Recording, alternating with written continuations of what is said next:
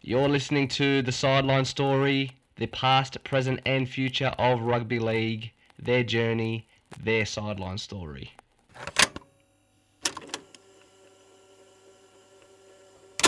But it's head-on in the story.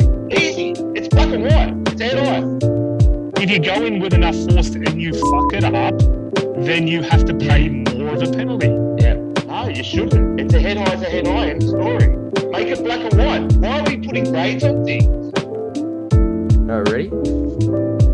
Okay, let's go. Hello, everyone, and welcome to episode 45 of the Sideline Story Rugby League podcast. I'm your host, Daniel Tassoni, and joined with me on the panel in the virtual studio with a lot of technical issues this morning are my co-hosts, Nicholas Guild and Ryan Clark. How are we, boys? Good, mate. Good. Finally got a win on the board. Yeah, you did. Old Rabbitohs got there. Yes. And you finally got connected because your computer has no antivirus anymore. Yes. Yeah. Should be right. And Guildy, hello. Hey. Hey. Guildy sounding clear as normal. Yeah. I don't even have a computer, Clarky. Seriously, I know next week you're away playing football and being a hero like Clarky was, but the week after, you're going to have a fucking computer or laptop with a microphone set up with it, okay? Right. That's final. Everyone's complaining. They sound like they say the guy that sounds like he's 70 sounds like he's 80 because he hasn't got a microphone. Fair enough. Yeah. I'll do my best. Okay. Are you happy, Guildy? You got a win as well? Ah, mate. Stoked. Although Yeah. Nelson should get time off anyway.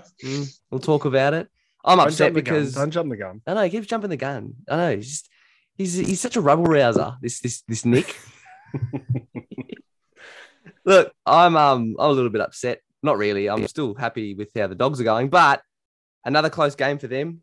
Again, won't jump the gun. We'll get into it when we give our recap. But boys, another huge episode today. We will start with our round 3 NRL recap. Another fantastic round of footy there. After the NRL, we will check in around the grounds for all our non-NRL related rugby league coverage. This week, we'll look at the NRLW's final round before semi-finals, the round 6 of the Challenge Cup over in Europe, and the clubs that advanced to the quarterfinals in that competition, the kickoff of the UK's League One competition, and a quick update on the New South Wales and Queensland Cup reserve grade comps as well. The back end of our show is our fan favourite bunker review segment presented by our beer sponsor, Rusty Penny Brewing Company, where this week we discuss penalties for line runners, Nathan Cleary's contract extension, and Stan Sports' NRL documentary for the Dolphins, who are the new licensed club for 2023. Pretty exciting stuff there. But boys, before we move on, for our listeners, make sure you follow us on Instagram and Facebook at the handle The Sideline Story RL Podcast. And just quickly, a shout out to our wonderful sponsors, Rusty Penny Brewing Company, the Aria & Co. and Akasha. Show them some love as well. Follow them on socials. Check their products out. They have 3 fantastic businesses. Anyway, Clarky, Guildy, are we ready to get into the NRL round 3 recap? 100%. Let's go. Yep. Some bad news to start. I got 3 tips this week. Very, very shocking, very sad news for the champion of tipping so far. Clarky got 4 and Guildy got 6. Big bounce back from last week, Nick. What a fluke, because I failed to put in my tips for the first 2 games. That's why you got 6. Yeah, probably. All right. Would you have tipped, who were the first 2 games? Would you have tipped Sharks and Warriors? Nah, I probably would have picked. I probably would have picked the Warriors, but I don't think I would have picked the Sharks. I like the Dragons, but I would have got it wrong. You sound like you're in a bathroom, Guildy. What are you doing? I'm definitely in the bathroom, mate. I'm in the kitchen. Oh, okay. Just make yourself a sandwich. You don't need a microphone. Like, you're your own person, really. No, this is where I always do it. Just run your own race. It's all right. Me and Clarky will just go and do our podcast over here. Anyway, You cheated and got 6. That's fine. But to lighten up the room and the mood here, I got a very big score in Supercoach this week, guys, with a shit captain, by the way. I captained Kickow. He got 25, meaning he got 50 as captain, and I nearly cracked the 1,200 mark. So I got 1178. And to top things, I beat Guilty this week. Yeah, you beat me. I played all right. Yeah, you did. 1109. That's pretty good. That's pretty good. Turbo as your captain. Clarky got a paltry 925. There. Yeah. And he might be doing what I'm doing, though. He might be doing like, I don't know, what do you call them? Point of difference players. Trying to get some cash up. Is that what you're doing, Clarky? Cash cows. Cash cows, they're called. Yeah. That's it. Yeah, let's just say I'm doing that. Anyway, Clarky, you still won your game in one of the comps, so I you did. versed someone that was dog shit at it, obviously. Mm. But anyway, we'll move in to game 1 of round 3 of the NRL. The Cronulla Sharks defeat the St. George Illawarra Dragons 36-12. Saints fans have cried foul over this loss against their local rivals, but from the outside looking in, it seems as if the Shire-based club are the real deal. I know it's 3 rounds in, but they're looking red hot, boys. Guilty, let's get straight into, I guess, the sour taste left in the mouth of Dragons fans. Another Jaden Sewer sin bin, this time for a shoulder to Dal Finucane's head. Was this one justified? 100%. Last week, it was unfair. This week, 100% should have got 10. Nil issue with it. And you base that on? But he hit him in the head. He shouldered him in the head. Yeah. Mate, look, I don't know about Clarkey. I'm not arguing with you here. I agree 100%. I think anyone that's crying foul is crying foul because, and this is on the forums as well, they believe that Sewer's being picked on. They believe that the hit was soft. They believe that Cronulla won because they scored 10 points in the period he was off, which was similar to last week when he was unjustly sin-binned and Panthers scored 12. But this week he deserved it. No doubt, though. I've got no doubt that is one of the reasons. But don't hit blokes in the head. You won't get sent off, and they won't score 10 points. And you can make that argument if they would have lost by 10, but they didn't. Oh, they got towed up. But then what? I reckon that if things start to add up. I don't yeah, think of course that it makes does. difference. Of course it does. Yeah, you can, but you can't go, oh, they scored 10 points. It's like you lost by 24. Mm. Yeah, but you're working harder in that 10-minute period because you've got 12 players on the field. No, I do. I I get it, but yeah, it's a bit rich to say that. I think they're basing it off obviously the week before as well, where he probably didn't deserve to. So it's just like, oh, it's happened again. It's like it didn't happen again. It was forceful contact to the head. It's 10 in the bin how it gets adjudicated now. Definitely didn't have it last week. Deserved it this week. The only people are whingy St. George supporters. We know plenty of them. Yep. Anyway, look, mate. At the end of the day, the Dragons didn't play anywhere near as good as what everyone thought. Like that, they were piss poor. To be fair, the Dragons. I thought, even as the game kicked off, I was still like, who's winning this game? Like this is going to Golden Point. Not very rarely can you really say that. But that's what I thought going into this. I thought it was going to be super close, and it was far from it. The Sharks dominated them. Mate, there was a few games this week like that. There was. I was just going to say the Sharks were winning, and then in the second half, St. George came out like a bull at a gate. And the first 5 minutes they played great. I thought, oh, this will be good. And then they just weathered the storm, the Sharks, and then came out and just continued beating them. End of story. Yeah. Mate, the way the Sharks were playing in the rain, by the way, because you just said the storm, like weathering the storm. But, mate, like for literal purposes, it was pissing down in Wollongong, which is a bit of a bogey area for the Sharks against the Dragons. And they were playing like it was dry weather footy. And they weren't making mistakes. The Sharks were bloody good.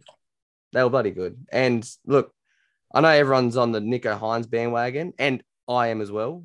He is a gun there, but their team as a collective is just rolling. Matt Moylan hasn't played this good in 5 years. Yeah. Yeah. There's no pressure on him now, I think. Yeah. he's complementing Nico Hines really well. Mm. And then, Talakai, the unearthing of Sifa Talakai, who was playing reserve grade like 2-3 years ago. Mate, he gets better and better and better. And the more minutes he played 80 minutes on the weekend. I don't think he's I think it'll be hard for him to push him back to a bench spot, to be fair. Yeah, 100%. And McInnes is starting to get his minutes in now off the bench. All of this is starting to, what you don't want is for them to burn out early. And there's a few teams that we have said this about already, but they're just looking the goods at a time when you should be like, oh, we're gelling. And yeah, they had a hiccup against the Raiders in round 1, but they are slowly just getting the pieces together. And the bonus is that they're winning. So good on them for turning it around so quickly and getting it together real quickly. Something I wanted to bring up, which is not game related, it's Dragons related, is George Burgess.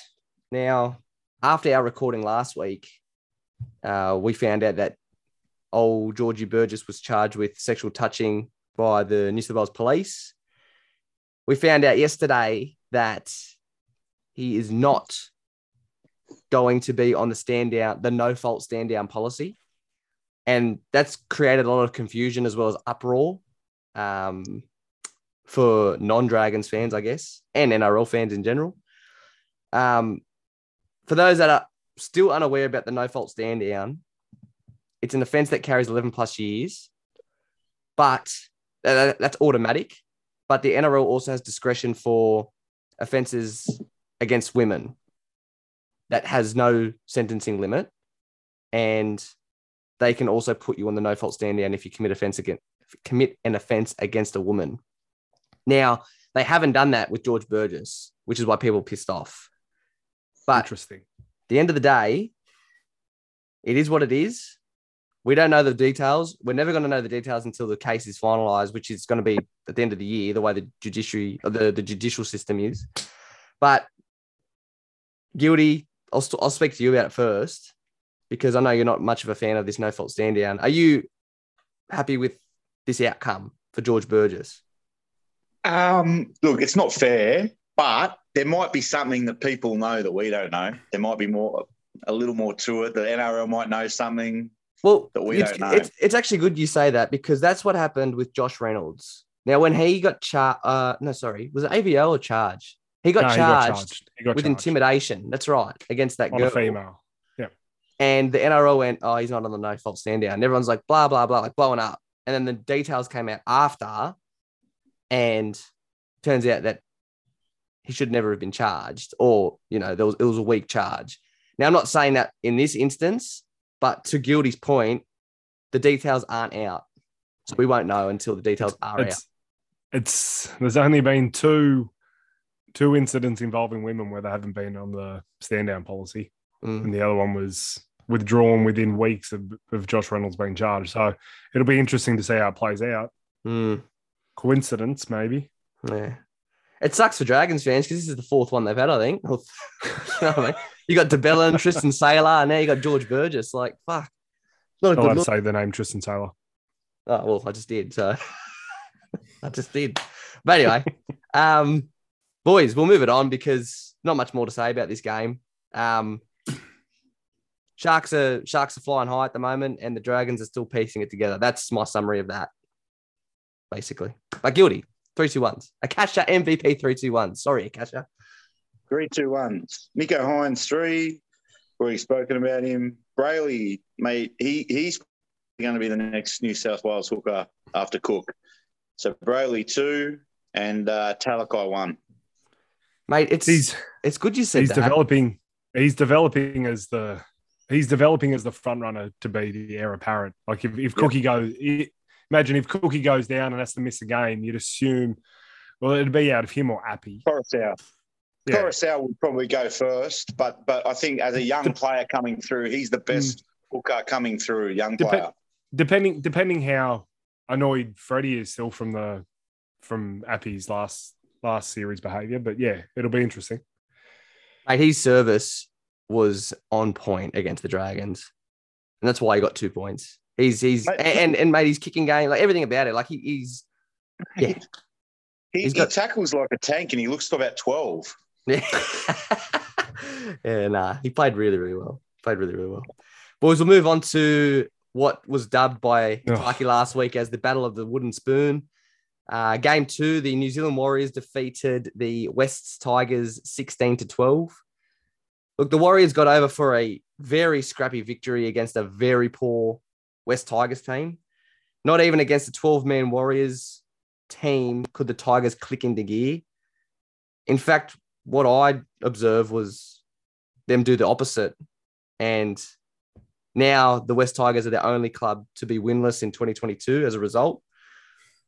Clarkie, the myriad of mistakes in that last 10-minute period specifically made the Tigers look abysmal. I thought the only thing I could think of when the camera kept panning to Michael Maguire was how sorry I felt for the man, because I think his time's done. I think it's over now. And it's disappointing because it's not to say he's a shit coach. It's not that at all. It's just not working, and something needs to change. Mate, they got robbed. Luciano's was a try. Look, that's fine that you say that. I personally don't think it's a try. I don't think it's a try, Nick. Oh, mate, I don't know what you're watching then. But in saying that, if they win the game, no one's talking about him losing his job all of a sudden. But that's true. Let's say it's not a try, which I disagree, Dan. I'm with Gildy. I think it's a try. Yep. It has to go. That has to, every day of the week, go to the bunker. Of course it does. That referee that they had was new. And let's say it's not a try. He's knocked it back. Ooh. The ball's been propelled backwards. So it's play on. Like, they've fucked it 3 times. Not just once. Like, they haven't, like, there's four possible answers, and one of them's wrong, and he's picked the wrong one. Like, come on. Man, that referee I haven't seen him before. Firstly, I know you don't really care about refs, Clarkie, but he was definitely a new rules. But yeah, it was definitely a new ref. Was his first yeah, but Dan, game. We can't use that as an excuse. Was the first game he refereed rugby league, was it? No, I'm not saying that. No, but you can't use that as an excuse either. No, that's not an excuse. It's not. It's a bad mistake. On Clarkie's point, no one actually has spoken about it going backwards. I don't think it's a try, but the backwards call is a fair call. Either way, look, it's done now, right? Unfortunately for Tigers fans, they didn't even check it. It should have been checked. We all agree with that. Yeah. Look, they've lost. They've lost 16-12, and all the camera was attracted to was Michael Maguire's head in the box. And, mate, have you seen their draw? No. Oh, mate, it's not good. No. Mate, they're going to be, like, they'll be, they need a snag. Like, their biggest hope, I've looked at their draw, their biggest hope is to beat the Titans this week in the Gold Coast. Like, that's their easiest game in, like, the next 5. Like, they're going to be 0-8. That's what they're saying. Everyone's like, oh, Tigers are going to be 0-8. It's like, oh, fuck. So, I don't know. You can't see. And I've been the biggest fan of Madge, and every time they've called for him to be sacked, I've said, no, they shouldn't sack him. But I don't think anyone survives being 0-8. Like, I don't think Des Hasler would survive 0-8. Like, I don't think anyone would. Not to mention someone without the runs on the board at the Tigers. Sorry, Barney. I was just going to say, Dan, you talked about it. They had 12 men on the field in the last 10 minutes, was it? Yep. The Warriors? Yep. Mate, and they kept going to the wrong side. Oh, mate, they looked panicked. They looked lost.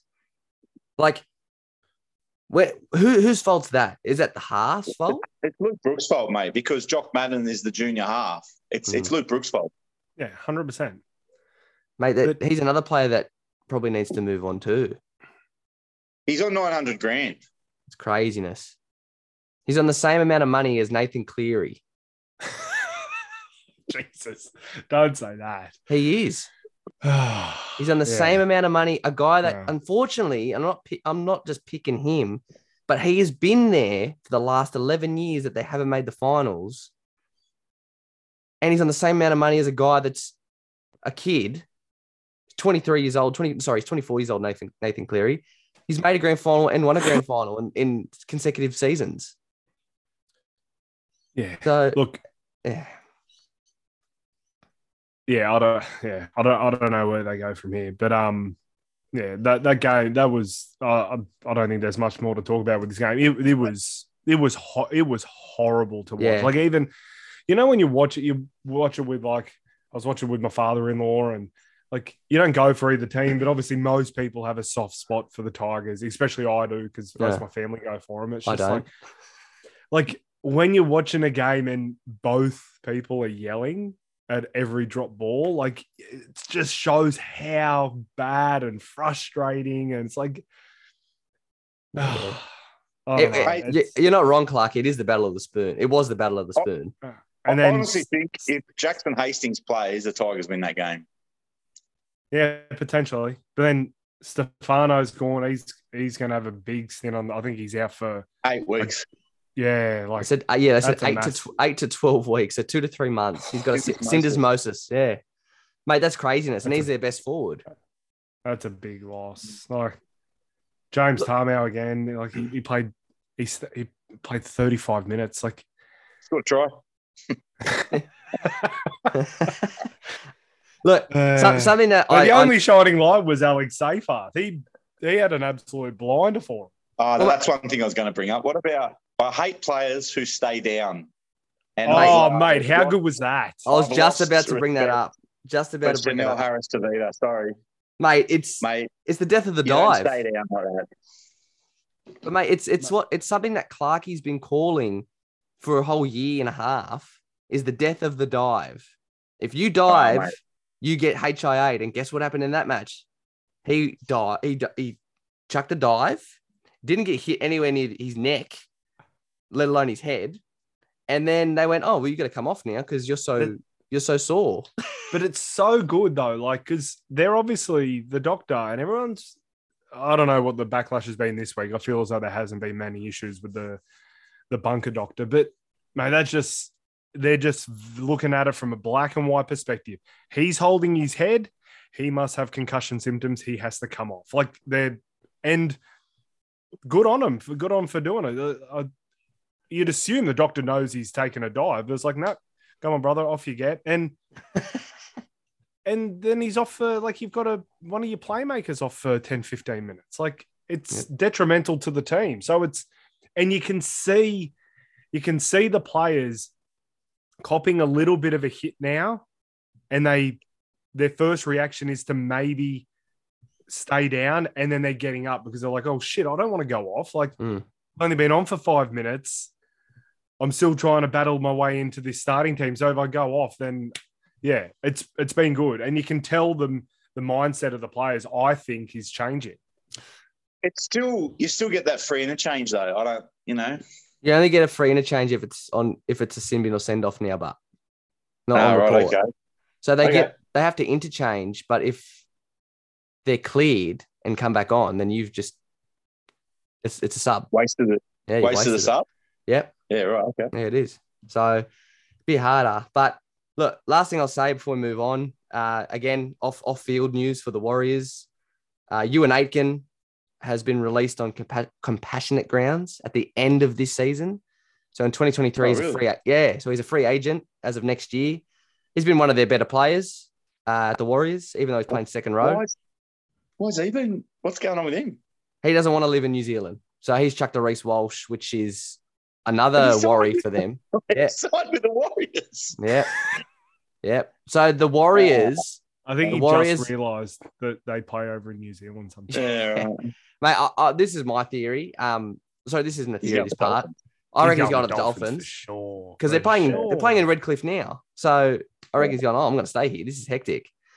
But the Warriors have released him. So I don't think there's any compensation or, maybe he's just, like, we get the money back for you and that's it. We're happy with that.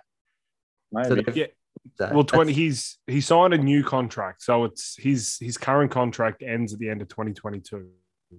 So he's signed a further 2 or 3 years or whatever. So that new contract they're just mutually Ripped it up. agreeing to. Yeah, just rip it up. Yeah, right. Anyway, guilty. The Akasha MVP 3-2-1s for the Warriors Tigers wooden spoon battle.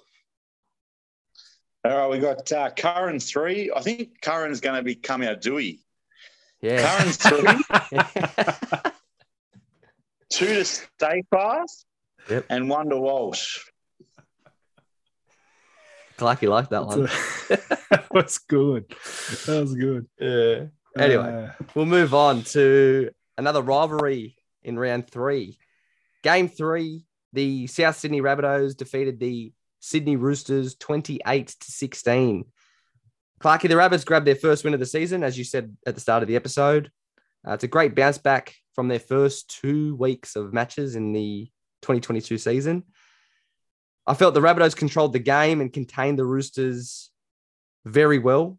They've now beaten the Roosters 4 times in a row, which is the first time they've done that since 1988. I think the average is like 35 as well. What do you mean 35? It's like something ridiculous. Oh, like the score amount of line. points they're scoring against Yeah. them. They've been tallying it up. And Clarky, you're a very you've got a strong opinion about this rivalry. But what did you make of this chapter in the local derby? Mate, it was a relieving win. Like I felt the relief the players felt because, geez, you don't want to start the season off 0-3 like the Tigers, really. Yep. But yeah, mate, whether Gildy's got an opinion on this, I don't think the Roosters are done, but the Roosters are South Sydney Bunnies without the pun intended there with the cricketing terminology. They will not beat us again this year. Like let's say we jag a preliminary final spot or a elimination final, like we'll do the Roosters. They're cooked that confident when they play us. 100%. I said it before. I even said it before this game. Like, really, I think where everyone has the two finishing on the table, the Roosters should have won that game, and they're just their mindset when they play us is just shot. They go off the boil, and apparently the word this week is that Trent Robinson was trying to downplay the rivalry, and even Braith and Asa was saying on 360, like, you can't downplay it. Like, it is legitimate. There's legitimate hatred. And I think a lot of the times in rugby league, they play up a lot of these rivals like St. George versus Sharks. It's like, I don't know. I'm not a fan of either of the clubs. Is there really a rivalry there? Like, it is undisputed between the Roosters and the Rabbits.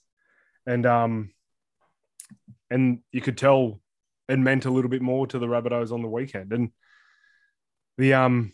the superstars showed the way. Like, look at who scored the tries: Latrell Mitchell, Alex Johnson, Cody Walker, Kilamatangi, and Cameron Murray. Like, probably the 5 best players in the team. And yep, and Kilamatangi was denied one of them. But yeah, I was unlucky. Cody played well, and no surprise that it was on the back of Lachlan Ilias playing probably his best game that he's played so far in first grade. Definitely. Starting to allow Cody to play more of his natural game. And yeah, Cookie was unreal in that first half. Like, he was back to, that was vintage Damien Cook in the first 40 minutes. I don't think you liked the comparison to Harry Grant last week that I made. Maybe that's what it was. But yeah, Cameron Murray, he had an absolute blinder. Yeah, mate. This game, as opposed to the first 2, everything just seemed to work for the Rabbitohs. It all clicked into gear. Everything was smooth. They got the rub of the green in the sense of, like, you know, the ball bouncing the right way, or, you know, Roosters make a mistake and, you know, let's give it to Jackson Puller, gives it to AJ, who gives it to Latrell. See you, Latrell. 80-meter try. You know, like, that's what I mean by rub of the green. They didn't get rub of the green in the sense that, like, the game was called unfair. Mate, they dominated them, like I said at the start. And yeah, it's good to see as a Rabbitohs, as you are a Rabbitohs supporter. It's great to see the bounce back, and it is definitely 100% relief. Yeah, and like, just little things like Victor Radley. The word was during the week, he's like, "Oh, I'm here to take the New South Wales number 13 jumper. It's like, mate, he looks second rate. He doesn't even look like he's going to be. He's laughing guilty. Yeah, because, mate, look, Murray and Yo are way ahead of anyone else. Curran, Jake Trebojevic and Radley are a couple of rungs after. Right now, they're a couple of rungs below. Yeah. Mate, even people like Jacob Host, for me, he's going unnoticed. Like, he's in his second year at South, and last year he played well, he did his job, but he played 62 minutes on the weekend. He's playing double the amount of minutes as Tom Burgess, who's an international forward. And he's angry at training apparently as well. And it'll be good to see hopefully his development continue, because he's still only a young guy. I think he's still only 23 or something. So yeah. It was good. Great to see. It was a good game. Yeah, it is, mate. And looking at the Roosters, mate, lots of mate, the media. I don't know if it's the media or if it's the social media public, bloody judgmental crew they are. But mate, one week it's and Gildy, you said this, mate. One week it's get rid of Keary and get rid of Walker, and then round two, mate, how good are they? And then this week, get rid of them again, mate. They're ruthless, relentless on them too. Seriously though, what about the bullshit excuse the coach gives out? Oh, I didn't want him to about the rivalry thing. That's rubbish. What did he say? About just saying that I wanted to downplay the rivalry and that's why we lost. Fucking hell. Oh, mate, you'd be buying into that, wouldn't you? Because it's a thing. Everyone knows it's a thing. The only thing that you'd be buying into it, you'd want the rivalry. Absolutely. 100%. Yeah, absolutely. Anyway, I just don't think that's the reason they lost. I just think they were the worst team. Anyway. Yeah, no, they got smacked. And look, they could bounce back as well, but mate, it's worrying. Like I was so confident about the Roosters prior to that match, and I was so confident about them having a fantastic year, and they're inconsistent so far. It's early days, but they are inconsistent. And here's one for you. If you've got a player in Angus Crichton who's played for the Rabbitohs before, would you have him starting? He's an international second rower. I don't know why they put Butcher on. And they bring him off the bench. I don't know. Seriously. No. And man, he's not. He had a shocker as well. He didn't play well. Maybe start him though, because it's his old team. You start him. Yeah. Do you reckon that? Did you have them? You got them in their top. You've got them in your top four, Gildy. Yeah. I think I picked them fourth. Fourth. Did you have them in your grand final? Because I've got them in my grand final. I had them in the grand final. No, I didn't. But you reckon they're done? I know it's only round three, but they're not going to. I just think South dominated them, and like when you get dominated like that, you're not winning. I just don't see you being in the grand final phase. I just think they're missing something. Yep. Anyway, honestly, I just think it's the halves. I think they're both great halves individually. I think they're just too similar. I think you have one or the other. Interesting. Walker played really well against weaker teams, and that's because he's younger. And I don't think Keary's come back yet from the injury. I don't think he's there yet. But, who knows? This is a couple of weeks away. Like, really, this is where Trent Robinson is going to prove whether he – well, I'm not saying this week or even this year, but, mate, this is where he's going to prove whether he's one of the top coaches really ever, which some people put him in that conversation, because Luke Keary's on $1 million a year, and Sam Walker, every single club would sign him probably on close to that now. You have to make it work. You can't. There's no moving him on. It's not a Kyle Flanagan. It's not a.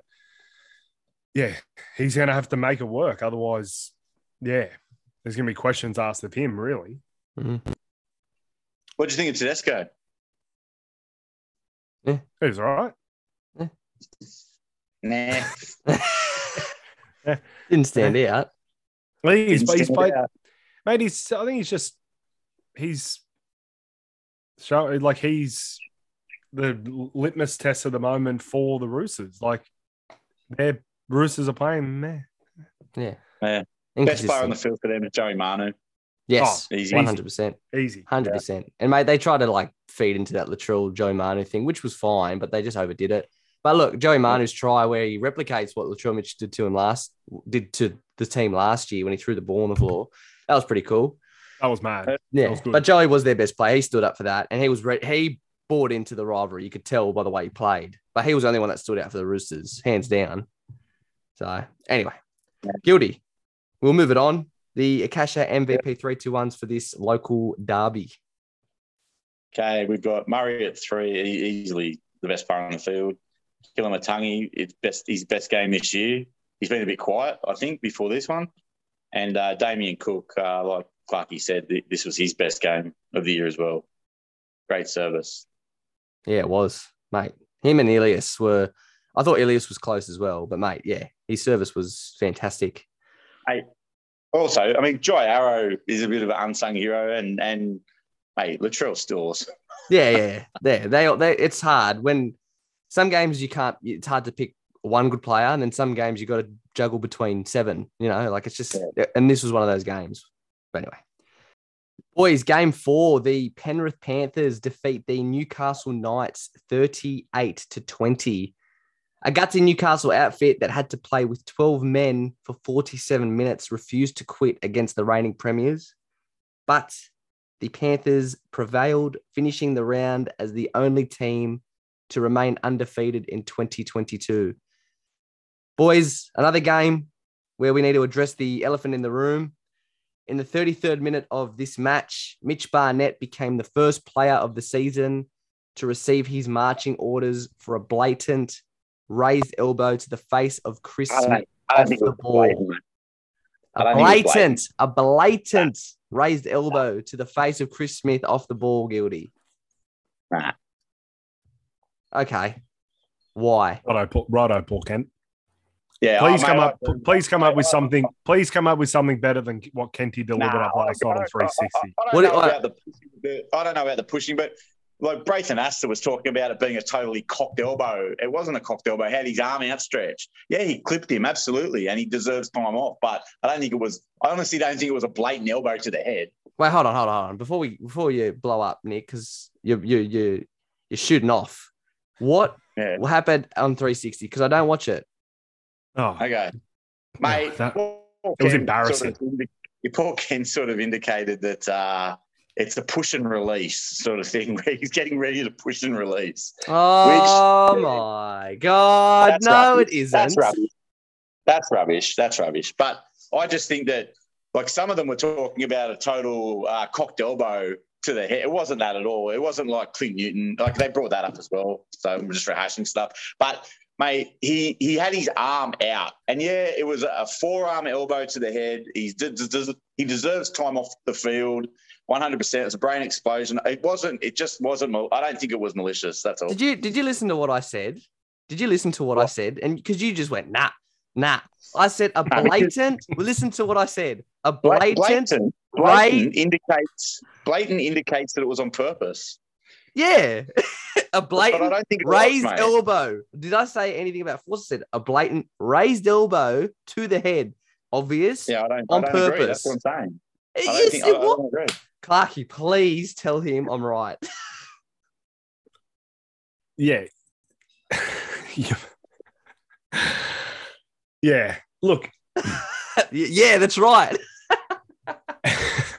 He hasn't. I think what Gildy's picturing in his head, in your, like what you're saying, Gildy's picturing in his head, Blayton is like, he's more like he's moving the elbow in a deliberate, like, direction of his head. I don't believe that's the case. He's deliberately raised his arm towards the head, and it just happens to be his elbow. I think it's hard to say that he was probably trying to hit him with his elbow. I think he was just trying to hit him with his arm, hand, whatever, to his face. But unfortunately, the consequences are that his elbow's hit his head, so he has to suffer the consequences. Oh, yeah, I agree with that. I'm just saying that I don't think it was on purpose. Are you saying not on purpose, as in like he didn't try to hit him in the head? Yeah, I think he was trying to brush past him. He was moving past him. Do you reckon he's just like, oh, no, fuck this bloke. I'm just going to hit him like shoulder, like give him a bit of a shoulder. And the dickhead's just gone, well, I'm just going to raise my elbow as well.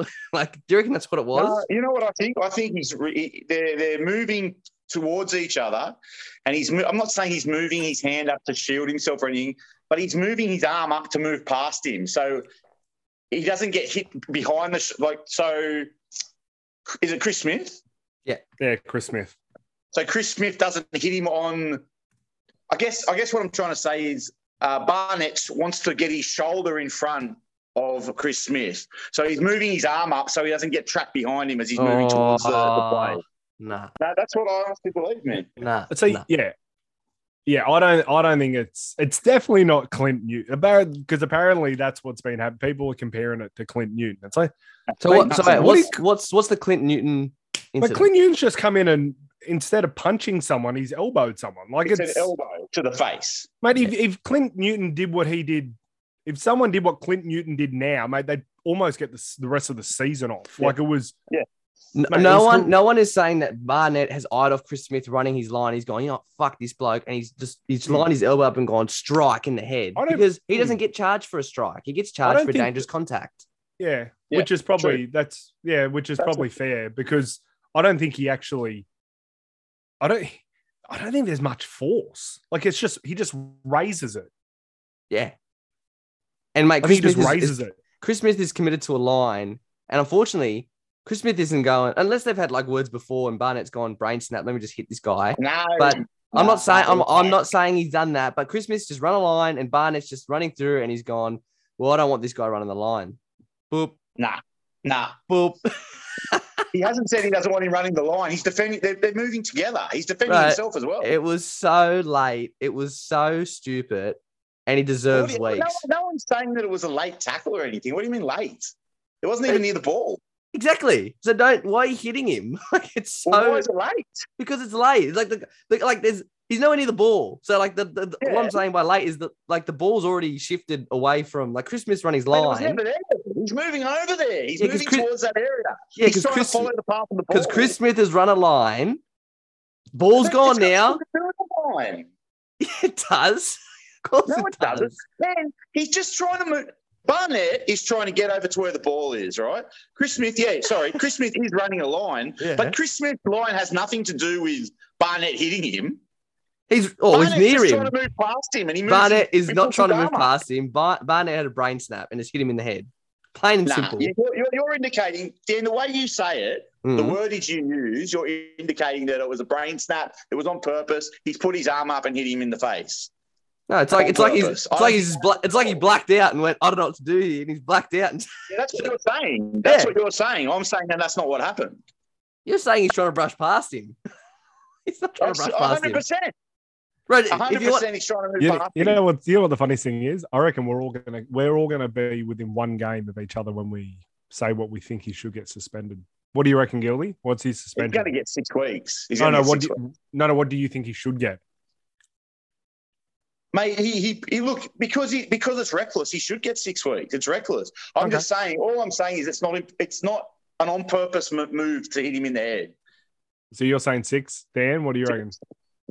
Who's been charged with dangerous contact? I think he deserves to get 5, and he will get 5. He's going to get less. Yeah, he'll get 5. How are you saying that he's going to get less than Gildy, but you're saying it's worse than Gildy? He'll get 5. I'm saying he's going to get 5. But what do you think he should get? Gildy thinks he should get 6. Oh, okay. He should. Oh, yeah. That's fair. 6 is probably fair. 6. I think maybe it was 6. What do you think? Here's a question. If a cannonball tackle gets a fine, he should get 1 to 2 weeks. But what do you think he should get? Yeah, what do you think he should get? That's the difference. I think 6 is a little bit harsh. I think 4. To be fair, I think 4's probably 4 to 5 sufficient. Yeah. I just think if it's a headshot, we've got to stamp it out of the game. So I think he's had a brain explosion, but it's just got to reinforce the fact that they've got to be even better than that. They can't have a brain explosion. Yeah. Let's talk about the actual game. Yeah, let's talk about the actual game. So this was a big moment, obviously, because they had to play with Panthers had to play against a undermanned night side for 47 minutes. And, mate, for the Knights, Kurt Mann and Tex Hoy stood up, and I think teams usually do when they have one less man on the field, and they stood up against the side that the reigning premiers, and they didn't quit. But they were awesome. Bradman Best, Gagai, the English winger. Yeah, mate. I thought, who's the other winger? Anari? He wasn't there. Yeah, Anari Tuala. Anari Tuala. Wasn't he out? Yeah. No. He was there. Sorry, he was there. Yeah. Him and Dominic Young. Mate. I thought they all played well. Yeah, I also think Panthers coasted for a bit. Who's that? Say it again. I think Panthers coasted for a bit of that game where they were just like, yeah, we've got this, and they kind of coasted, and then Knights would come back into it, and they'd just go up to another gear, and then they'd coast back again. Once that send off, I think the Panthers kind of knew they had it in the bag and kind of just did what they had to do, and because the Knights were in it in the last 10 minutes. I know. Yeah, mate. Kurt Mann, he created him and Tex Hoy created a lot out of nothing. He's been a revelation. Yeah, like Guilty. We've already spoken about it. You pointed out last week that you kind of scoffed at him being the smallest lock in the game, but mate, like we're all wrong. Everyone besides Newcastle supporters were wrong about Newcastle this year already. That they were going to be shocking. Yep. And mate, he's been great as a lock, and the team has been great in general, and their halves have been really good. Clifford and Adam Clune have been awesome. Mate, they haven't had Ponga, they haven't had Brayley. They haven't had the more star-studded prop in that Safidi brother who's made all the New South Wales teams. Clemmer's out as well. Yeah. Mate, Panthers, look, to the Panthers as well, like not just saying like they've got a full strength side. They've got 5 of their best players out as well. But needless to say, you're playing against a 12-man side for the majority of the game. The Knights kind of stumbled right at the end when, they're probably out of gas. So props to them. They're doing really well, the Newcastle Knights. And, the Panthers are the only undefeated team, as I said earlier. So they're still flying high, and they're going to be a hard team to beat. I think the younger sides this year are proving that, Mate, I reckon the Panthers got lucky last week because of the send-off, and this week, they coasted, but I think it would have been a close game if it hadn't been a send-off. So I reckon this is the time that teams should be winning against the Panthers, because when Cleary comes back, it's not going to happen. Yeah, and that's something that's something great that you point out, because Cleary being out, the second coming of Andrew Johns, I guess, like he is in that, he could be in that echelon. So yeah, they're scary looking Panthers. So there's something I wanted to bring up, boys, and Guilty, we spoke about it prior to recording. There was a contentious call from the independent doctor to take Kurt Mann off the field. What was that? So it was a very strange one, because it felt like he took firstly the wrong. So it was a friendly fire head collision, but I don't think heads collided. I think he just like made a tackle and his head's like kind of when he got kicked in the dick. No, it was strange. I actually don't know why he got pulled off, but he got pulled off, right? And they're trying to say it was a head collision. They're trying to say it was a shoulder to the head, like an accidental one, all this crap when he made a tackle. Anyway, I spoke about it with you yesterday, but Guilty brought up a very good point, and it seems like a simple solution to these little dilemmas with the independent HIA bunker doctor. Guilty suggested that we have an independent on-field doctor that can actually make these head injury assessments, and then they can decide, whilst they're on the field, if they play on, if they come off for a HIA, or if they get category 1 ruled out of the game due to concussion. I think that's a perfect solution. But Clarkey, what do you think of that? I just thought it was very strange. He got kicked in the dick and then come off for a head injury assessment. Yeah. It was baffling. It was hilarious because he was clearly in a lot of pain because it hurts. But that was weird. But apparently, when everyone keeps saying there needs to be an on-field doctor, apparently it just costs too much because they'd obviously have to pay the NRL would have to pay 8 doctors. But I don't surely understand they're paying them already. Paying who? They're paying those doctors to be whether it be on field or from the bunker or wherever they are making these decisions. But the bunker, the one doctor would be there so on a Saturday, they'd be there for all 3 games in the bunker. But you're still paying him for all his time. Yeah, I don't know. I'm just saying that's what they're saying. But I don't know, what's the doctor going to do on the field? So you want 2 doctors? No, I don't want 2 doctors. I want one independent doctor for both, for just that runs onto the field, makes checks. Well, Well, they'd have to have game. 2 because someone would have to monitor it. And he could be the monitor. Who knows? But mate, it would probably realistically have to be 2 because you'd have the one in the bunker going, look 2. At this guy. And then you got the one that's on the field going, I'm going to make the assessment. And like I said, they've got 3 options. It's assess and let him play, HIA, which would be the go-to for them, I'd imagine, and then category 1 concussion. That's what it would be. Yep. So I like it. I think that's the way forward. If money's a thing, well, then maybe put the investment into this because you don't want to get sued down the track like other sports and codes have. Yeah. Yep. But anyway, boys, we'll move it on. We had a big blow up in this one, so we've been on this game for a while, but the Akasha MVP 3-2-1's guilty. We all thought that Targo is playing outstanding in the left centre spot for the Panthers. He just keeps doing his job. Kurt Mann, we've already spoken about it. He gets 2 points. And Taylor May got a hat-trick in place of Brian Toto. And honestly, Charlie Staines is going to have to play pretty well because I reckon when Brian Toto comes back, Taylor May is going to make a case to stay in that side. Mate, Staines will get dropped. If he keeps going the way he's going, it won't be much of a discussion. Yeah, Staines will get dropped. And just a fun fact, boys, in the NRL's daily endpoints, they've picked Isaiah Yeo as their man of the match 3 weeks in a row. So he's leading their tally. Mate, I saw that, and you know what? It's going to stop because when Cleary comes back, Yeo will just be getting less than that. Fair enough. Boys, we'll move on to game 5. The Parramatta Eels defeat the Melbourne Storm 28-24. Gildy's got a big smile after his blow up in the Knights game where, we had a little blow up about Mitch Barnett. But big smile on your face. I can feel it, Gildy.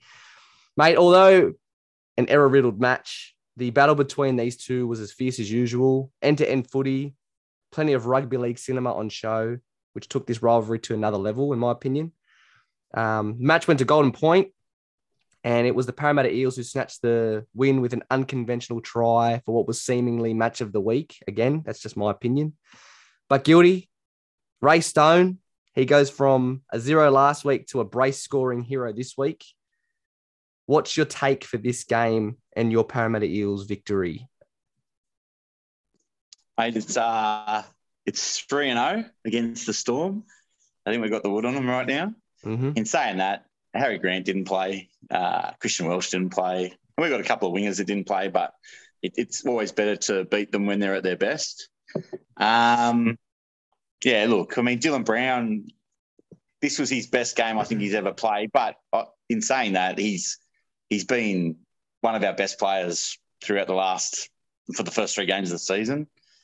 I thought Munster and Pappenhausen were dangerous all game as well. Yeah, but they're 2 best for sure. I think it just pretty much came down to the forwards. Like our forwards were just better than theirs on the day.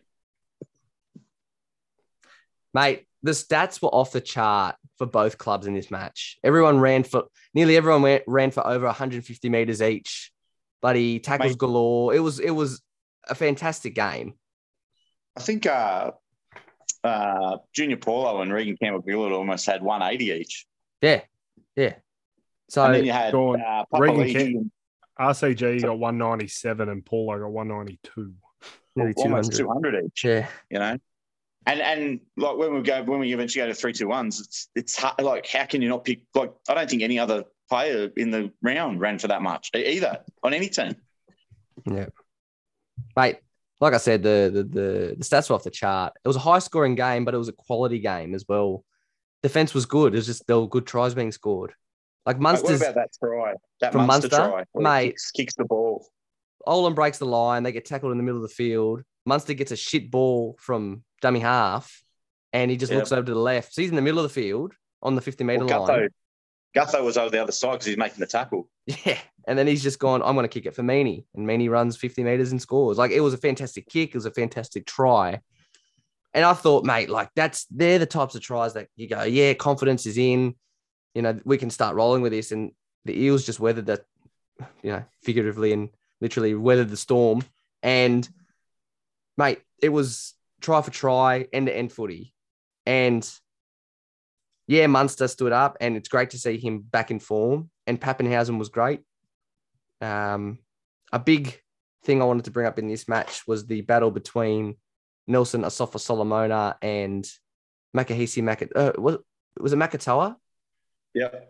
Mate, there was an incident in the game which everyone is scratching their head, unless you're a Storm supporter, scratching your head. They've obviously had a bit of tit for tat throughout the game, 2 or 3 incidents where they just gave it to each other. And then Makatoa's taken a hit up, and he's tackled by 2 Storm players. And then Nelson Asafa-Solomona, whilst the tackle was being completed, has come in as a third man, and he swung his arm, which has collected Makatoa in the head. His forearms hit his face.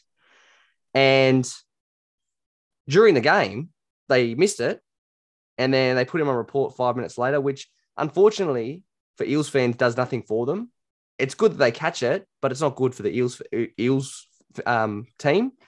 And then... Well, there's no point of catching if you then don't fix it afterwards either, though. Which is correct, because instead of giving him a grade 2 swinging arm, dangerous contact, or striking, whatever, they gave him a fine. Yeah, great. Graham Annesley come out. For a grade 1 careless high tackle. Did you see what Graham Annesley said? No. He believes that they've made the right call all the way up until force used, and force used dictates it should have moved up into a higher grade. Mate, that shot was deliberate.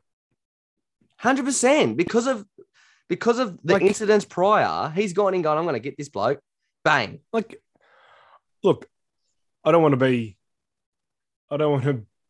be too over the top, but fuck, I don't see too much of a difference in what a penalty should be between that and the Mitch Barnett one. There's more force in Nelson Asafa-Solomona's hit. It's more deliberate than Mitch Barnett's hit. That's a massive point. It boggles the mind. Yeah. Wow. It changes the game as well. Because I can see them, but I know there's a bunker and stuff, and like at the end of the day, there's human error. In the heat of the moment, you can miss things, and people miss things, but the fucking match review can't miss it. Like, they've got all the time in the world. They can spend 5 days if they want to. It's like they're in a rush. It's like it's 4 o'clock. I want to get home. Oh, quick! I'll just give them a fine. Yeah. It's true. It's wrong. Mate, anyone that thinks that shouldn't be a grade 2 minimum is silly. They don't know what they're looking at, because it was deliberate. Into the head. Yeah, 100%. Mate, he in saying that, him and Brandon Smith were easily their best forwards. That's one of the best games I've seen Nelson play. Yeah, ran for 160 meters. Just a bit of a grub. That's all. Just a bit of a grub, in my opinion. Yeah. But look, Dylan Brown. Let's speak about him for a sec, mate. He is on fire for Parramatta. He is standing out, and it's helping Mitch Moses, which Mitch Moses doesn't need help. He still plays well, but they both complement each other. But Dylan Brown is always asking questions for the defense, always having a sniff at the line, always looking for that offload. He gets his body through. He gets caught, but his body's through the line. He's looking for help. Always looking. And mate, when it happened in this game, he got through, slices through. Gutho scores a try.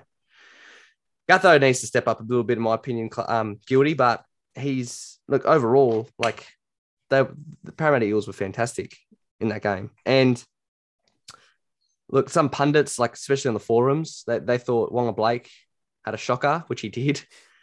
His high ball was shit, and he played well last week, but high ball was horrible this week. Yeah, he had an off game, a very off game. But look, unfortunately for Eels fans, Ray Stone, the hero of the week, after he scored that. So for those that didn't watch the game, Parramatta's gone for a field goal on Golden Point. It's hit the right post, and then the only player that chased for the ball was Ray Stone. No Melbourne players looked. They just looked.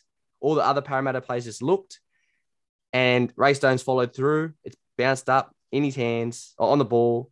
Good bounce for him in his hands, and all he had to do was beat Jerome Hughes, and he steps off his right foot to beat him because it's 1-on-1. Beats him, scores the try for the match winner, and as he stepped off his right foot, he's ruptured his ACL, which is very unfortunate. But he's gone out in style. It's his last game for Parramatta as a result. He's gone out in style before he goes to the Dolphins. So hopefully he has a speedy recovery. But mate, winners win, guilty, and he's won. Yeah, mate, I feel sorry for Ray Stone. He's an effort player. I like effort players. Yeah, super fit. We're always in the right time, and people, no one forgets he can tackle like a tank as well. And he's so much littler than everyone he's knocking over. Man, I think you'll miss him this year for the rest of the year. He's the type of player you need someone like that, both, like you say, his effort, but also his value in terms of his actual price tag. Like, he gives more. Yeah. He plays well above his price tag, and you need those players in a premiership winning team. Yeah, I agree. Yeah, we will miss him. We're kind of lucky we've got Nia Cora still to come back, and we're still waiting on. I think Madison's done a hamstring, so. There are players there, but yeah, you're right. He does some little things that those players can't do. Yeah. Boys, a question before we move on. This is the second week in a row that the Melbourne Storm have endured the Golden Point period. Are you both fans of it, or do you think a draw suffices after 80 minutes? Mate, I don't mind a draw. I think draws are good. Clarky, you're a draw person? I hate them. I hate the field goal kickoff, like the field goal-a-thon. Yeah, that drives me insane. So for me, it's either extra time where it goes for the full amount, golden try, or a draw. Like out of the four options, the one that's currently in place, I dislike the most. Mate, I'll tell you right now. It's for me, it's a draw. It's a draw. Yeah, I like a draw. And I don't like golden try because that changes the dynamic of that period. Like extra time, which is luckily that's in for finals at least, makes sense because you're not changing the dynamic of the game. You want to score the most points in 10 minutes.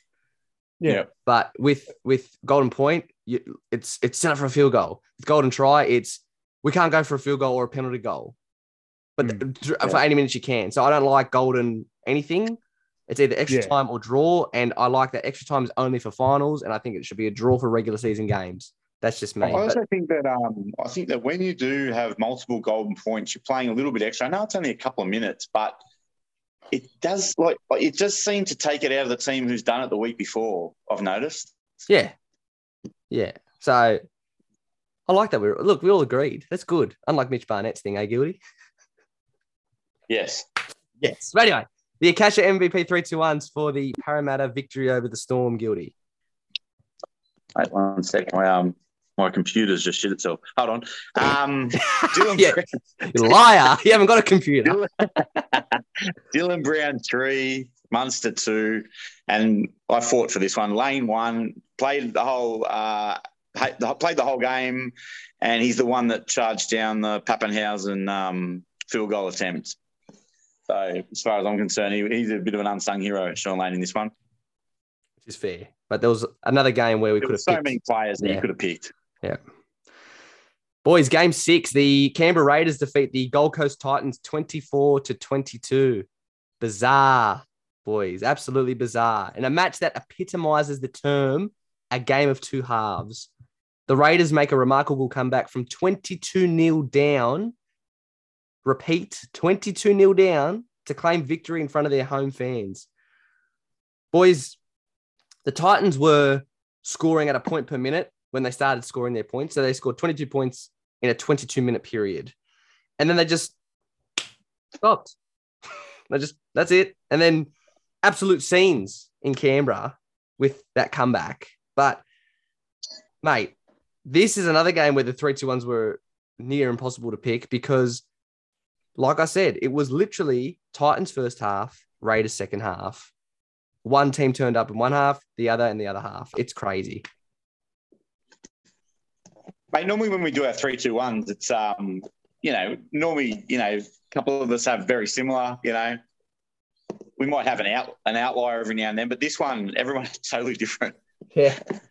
From the 3 to the 2 to the 1, it really was. Yeah. So, look, there's a moment in this game that I wanted to highlight. Apparently, it's not apparent. The NRL have come out and apologised to the Titans. So, in the first half, before the Raiders' first try, so the Raiders scored in the last minute of the first half to get to 22-6. The referee made a gigantic mistake and gave the Titans 5 tackles instead of 6. So this resulted in the Titans rush kicking, and then the Raiders got the ball in good field position, and then they scored the next set. So they've apologized to the Titans, but mate, you'd be furious if this was the Rabbitohs, if this was the Bulldogs, if this was Parramatta, would be blowing up. Absolutely. Deluxe. That's a horrible mistake for a referee to make in a game, I think, is to... Who was the rest? I don't know. I'll check. I actually don't remember. I'll check for you. Was it a square up for the grand final? It wasn't. No. That referee, he was at the Bulldogs game. That's the 6 again ref you're talking about, right? Yeah. Yeah, he was at the Dogs game. Hold on. I'll check who the referee was for you. But, mate, big mistake. A gigantic mistake at that. How do they make errors like that? Oh, brain Does snap. that have a clicker? What is it? No, they don't have a clicker. They need a clicker. It's not cricket. A clicker? They need a clicker. What are you talking about? A clicker? Yeah, tell us how many tackles have been made. Nah. Well, maybe you wouldn't get it wrong if you had one. You know what? Let's get the clicker. Boys, it was Chris Sutton. Chris Sutton was the ref. I mean, it's not fair, right? Yep. So I haven't. Yeah, no, Clarky, you don't contribute anything to that. I haven't seen a referee give under tackles. I've seen them give 7, and when it's supposed to be 6. That was the last time that happened was Sharks Cowboys in the elimination final, where the Sharks won because of that try. They scored on the 7th tackle. But anyway. Is there anything to talk about? No. Look, this is a brush over. Look, it's a brush over sort of game. One of the best things about it was Sammy Velamay's hit on AJ Brimson right at the end. Mate, that was absurd. It's an early contender for tackle of the year. It's definitely the best so far. Easy. And in the context of the game as well, like that stopped their last play. Last ditched effort to score a point, to score a try. So 100%. In the context, it'll be hard. I'll call it now. That'll be the tackle of the year. Yeah, I'm with you, mate. And look, they end up winning, not because of that, but that was the last roll of the dice for the Titans. And he absolutely pumped AJ Brimson, and he actually dacked him while he did it too. So, anyway, boys, look, last thing I'll say, Jermaine Ozarko in the week after we released episode 44, which is last week, he was granted a release immediately from the Brisbane Broncos club. And all the mail was that he was going to go to Parramatta, which made sense because they need some depth in the outside backs. And he signed with the Titans, stating, I don't want to leave Queensland because I'm going to the Dolphins in 2023. And I don't know if he's going to start. He's not going to play there. But He's he not won't. better than their wingers. No, he won't. He won't get started. He might. Greg Marzu got found out a little bit in this match. He got pumped a little bit. Tomoko had a game against him. But yeah, I don't think he'll get a start there. From a logistical point of view, he's a genius. He doesn't have to go all the way down and he's up, I don't know, all the way back up. Oh, man, it's 1 year. It'd be real annoying. You're getting It'd be paid. real annoying. It'd be real annoying, though. Yeah, but far out. You're on so much money. Who cares? I'd want to play. Yeah, that's right. I'd want to play as well. Would you start him in the para team? Look, man, if Cutler goes down, we don't really have a fullback. No, but right now, though. No. Yeah, see, it's a big drive. Hmm. Who's better, Opachik or him? It's a big Who's drive. better? Opachik, potentially. I don't know, actually. That's a good question. But anyway. It costs a good couple of grand to get a truck to. Oh, can you stop? Guilty, we'll move it on. The Kasha MVP 3-2-1s, please, for this whatever game. This was hard to. We all had different ones. So Starling 3, Firma 2, and Tino 1. But Very hard. I had Schneider. I mean, Mo Fotuaika. I think we all had Mo Fotuaika for 1. Yeah, even David Fafita ran for 180 metres. So. Yeah. Boys, Game 7, the North Queensland Cowboys defeat the Brisbane Broncos 38-12. An energetic and relentless Cowboys outfit absolutely shut out the Broncos in this Queensland derby, putting on a clinical 80-minute performance at Suncorp Stadium. Clarkie, the Cowboys dominated the Broncos this match, plain and simple. And you said it yourself. It's a massive reality check here for the Brisbane Broncos, don't you think? Yeah, mate. I think obviously everyone starting a little bit carried away with the Bronx, and yeah, this was a massive reality check. Mate, you talk about the South game with South getting the rub of the green, mate. Cowboys could not do anything wrong. Like if they dropped the ball, someone was offside. If they were offside, they'd give away. Like Broncos would do something stupid and give them a penalty. Like it was just they couldn't do anything wrong, and.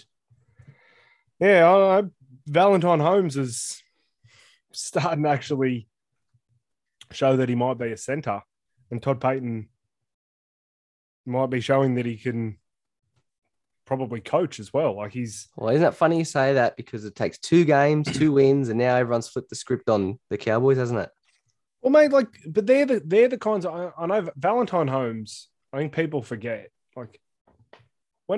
before he left, he was probably the best winger in the competition.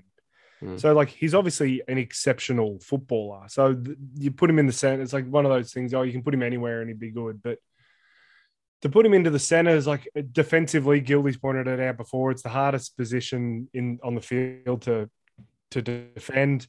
And, mate, that's assisted by your coaches. It can't just be purely on talent. And, mate, he had an absolute blinder. Ran for 200 metres. Just, yeah. He wasn't up against a mug either. Well, yeah. Mate, can Tony Staggs, tell you what. He schooled him. He schooled Staggs. He hasn't. He obviously he's coming off a couple of injuries. Like, they've been 2 pretty long-term injuries. But, yeah, he's well from his best at the moment. He doesn't get fed enough ball. They were talking about in the game. He had 5 touches as opposed to Valentine Holmes 17 or something. Yeah, but it's massive. He doesn't. I feel as though you look at his other centre partner. Like Herbie seems to go looking for it a little bit more. Yeah, that's my opinion. Like Herbie looks a little bit busier, where Cantoni's just out on the edge, just waiting for someone to feed it to him. Which, look, that might be. He might just be playing to his strengths, but Herbie Farnsworth, he's probably been one of their better players in the opening 3 games of the season. But yeah, oh mate, he's getting picked for England now. Like last year when he got dropped out of that squad, we were like, oh, what's he done? Has he done something? Because they didn't say it was about how he played. He must have done something off field. I don't know. But mate, if he's playing to prove he wants to be in that England squad. He's doing himself every favour by playing the way he is. He's playing very well. But how funny was it? He's third. So he scored 2 braces in a row. And in this game was another controversial Herbie Farnworth try. The correct call, by the way, the penalty try. 100%. It's a penalty try, but it's just funny that, like, you know, he scored 4 and 3 of them have all had like, ooh, controversy. Question mark. Yeah, question mark. You know what I mean? But yeah, look, the Cowboys, like you hit the nail on the head, Clarkie. The Cowboys are looking good. I think Dearden and Chad Townsend, I noticed something about Chad Townsend, right? If Dearden does something great, he tells him and he goes, he goes up to him and like everyone gives him a bit of confidence. If he does something wrong, he does the same thing. Goes, man, like, you know, all good, head up, head up, head up. And that's something that you want to see. And their team chemistry, after, you know, everyone kind of gave him shit for losing to the Bulldogs in round 1, it looks fantastic. Who did they play last week? They played someone. It was a blood drive again. The Raiders. Okay, well, they beat the Raiders, righto, mate. Let's see when they play someone good though. I think we're jumping a bit early at the old Cowboys. Yeah, but look, the thing that is standing out here, Guilty, is that they've pumped those 2 clubs. They've pumped those 2 clubs. So yeah, but you're right. I think you're right. We'll wait and see. But it's also good that the Broncos get schooled a little bit here and it will ground them. Obviously has. The other thing I wanted to bring up before we move on is Jeremiah Nanai. 6 or 7 clubs want to sign him. He's the hot property target at the moment. I think all of them do now. Yeah. And mate, gets a hat trick. And they come off Tom Dearden kicks, 2 of them. And another one was just all effort. And it just proves that he's a hungry player and he wanted it. And he's standing out as a result. But next big thing, what do we think? Too early to call? Yep. Too early to call. I think he's a good player. I've got to wait. Yeah, it's going to be one of those things. Like I was going to bring it up with Chad Townsend. Like Chad Townsend had a really good game, controlled the game really well, compliments Dearden. Like he kicked for 632 meters. Like, jeez. But he's not playing to an $850,000 standard. And that's the thing that everyone gets compared to their price tag. Like Ben Hunt has 4 years. I don't think Ben Hunt's had a bad season at the Dragons. He's had an above average season every year at the Dragons, but he's on $1.2 million. So everyone goes, well, he's not as good as $1.2 million. And he's not. But it's the thing. This Nanai, he needs to be smart and try and get some cash, but also not take enough cash that just puts so much undue pressure on him, like, say, David Fafita money, where, just... He's not in that class, though. He's not going to get that, but you don't want him to pick up, like, 600 or 700. And then it's like, it'll be too much pressure on the kid. Mate, I think, mate, he's not better than Isaiah Papali. He's not better than Corey Hiruranara. You know, like, still got ways to go. Yeah, that's true, but he's in that. But he's not even in the David Fafita conversation. Yeah. Anyway, we'll move it on. Guilty, the Akasha MVP 3-2-1s for the Queensland Derby. Okay, this was an easy one to pick. Everyone had the same names, but a little bit orders out. Holmes 3, Nanai 2, and Dearden is playing great. And he played against his old club. So really put on a bit of a show for him. 2 try assists. They outshone Adam Reynolds, didn't they? The halves this game? Yeah, he did. Yeah. Boys, the final game of the round. Game 8, the Manly Seagulls defeat the Canterbury Bulldogs 13-12. In wet conditions at Brookvale Oval, the Manly Seagulls steal the victory with a field goal at the death in what was a sluggish matchup between these 2 clubs. Mate, it was a bludger. It was horrible. Mate, it was. And, mate, look, this game gave Manly their first victory of the season. It's similar to last year when they were on their 4-game losing streak. And then on the 5th game, they beat the Warriors 13-12 at Yeah, but Manly Turbo when it was didn't raining. play any of those games. What was it? Yeah, he Turbo wasn't. hadn't played any of those. That's exactly games. right. Look, there's a long ways to go for Manly to regain any sort of form they had last year. Gildy, you made a bold prediction that I feel people have stolen from you. You said that the 6 again 3.0 or the adjustment to the 6 again rule will hinder Manly, particularly Turbo. And look, Turbo is still playing great. He's just not doing what he did last year. And I think you're right, mate. I think you're right about what's happened there. I want to say something else. I reckon it's hindered not just Turbo. I think it's also hindered Saab and Garrick as well. Mate, they did nothing. Not as much space. Nah, That's exactly right. And, mate, the game isn't played like touch football. Last year was touch footy-esque. And getting the ball, doing, you get 24 tackles in a row is not how rugby league was meant to be played. That's rugby union. That's the whole point of, that's the whole biggest difference with the codes. And when you're playing rugby union rules with league rules, you're going to have blowouts. And this rule change stops that. And the Manly Sea Eagles are, at the moment, struggling with the adjustment. They're one of the clubs that are struggling with it. But going back to this game, it was sluggish. It was 12-10 at half time, and it was 13-12 full time. And 12-10 in favour of Manly, by the way, at half time. It's funny, as a Bulldog supporter, the resilience for the Bulldogs in defence and their improvement in defence is tenfold from previous years, particularly on the line. They didn't let a try in on the line. They were all outside, they were all long-range tries. And, mate, sorry, yeah? I was just going to say, if Burton kicks his kicks, they win. Yeah, that's right. But look, that does change the dynamic. Who's your first choice kicker? Burton. Yeah. Who was it last year? Meany. Yeah, right. Was it? Okay. Yeah. So, look. Averillo? Well, he wasn't there, was he? Do you reckon he was better than Wakeham? Yeah, I think Wakeham's more of a half than Averillo. So, okay. Look, Wakeham's not the strongest halfback, but he's probably better than Averillo because he's played halfback. I noticed the difference. He just looked like a more natural half. In the first 40, I thought Wakeham was hands down. I'm like, Averillo's not making this team again. Yeah. The second half left a little bit to be desired. Man, I think he copped it. I think he copped like a bad head knock. I'm telling you.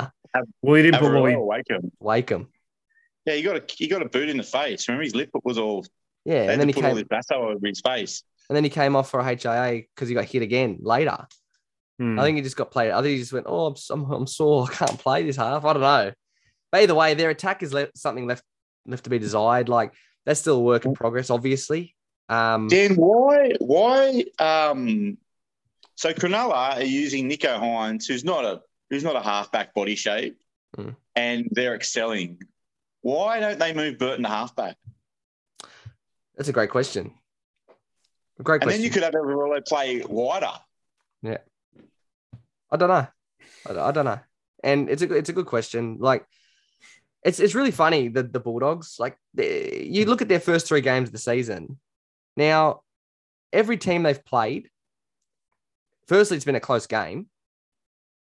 It's 1 try or less within it, so it's 4 points or less, actually, to be more specific.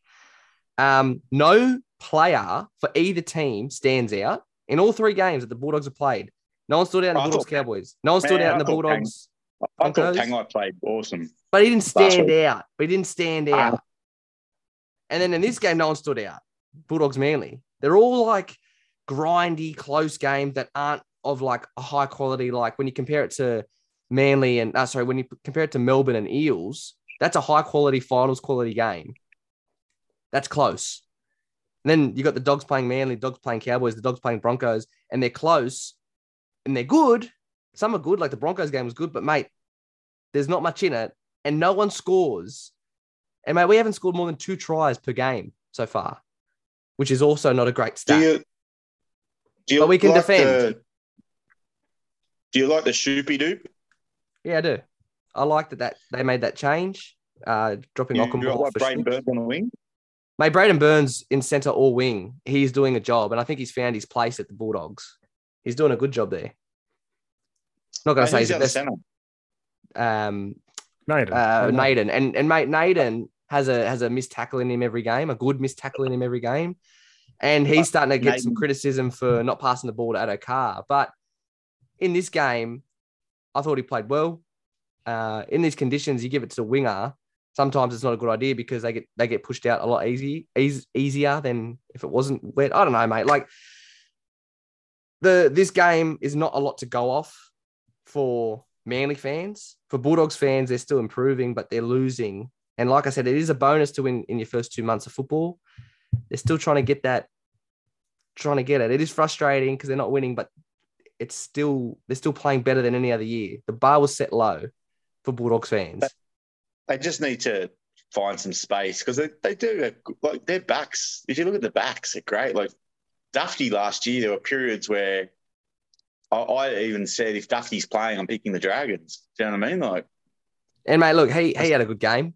As unfortunate moment in the game for Bulldogs fans is Jack Hetherington dislocated his shoulder, came off, and now he requires surgery, so he's out for the season as a result.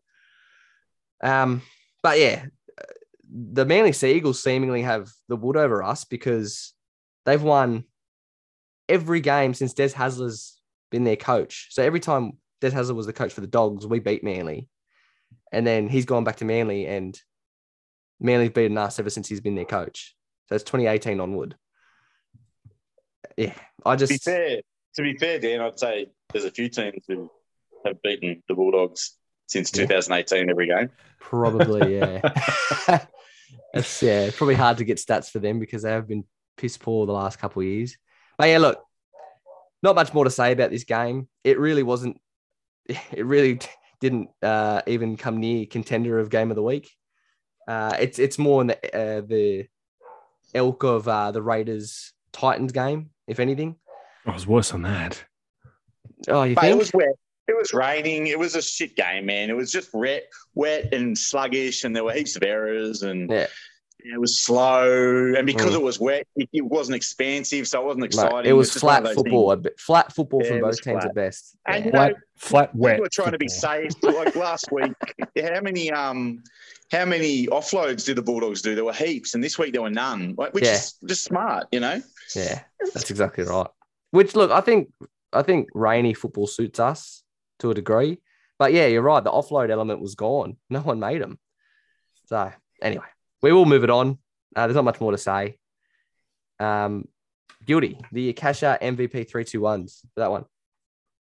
Mate, almost impossible to pick this one because no one stood out. With Turbo gets 3, and if you look at Turbo, I think everyone expects Turbo to play like he did last year. It's not going to happen. He still ranked for 200 metres. So Turbo 3, I think DCE was trying 2, and Jeremy Marshall-King I think is super underrated. He got 1. Clarkie, Jeremy Marshall-King might be Guilty's second favourite player. That's the new Olakawatu. Yeah. we were having a conversation last week, and we've obviously lost Marnie next year. I'd be very happy if Para bought him as a possible replacement for what's his name from the Raiders? Hodgson. Hodgson, yeah, because I mean, just in case Hodgson's not ready with his knee injury. Fair enough. And mate, just on Turbo as well, he got belted all game and just kept getting back up and kept trying. And he played like a lock. Yeah, he takes the first hit up. Yeah. So he was just doing one off the ruck. Yeah. So people need to understand, like, because people are like, oh, Turbo's not doing much. He's doing a lot.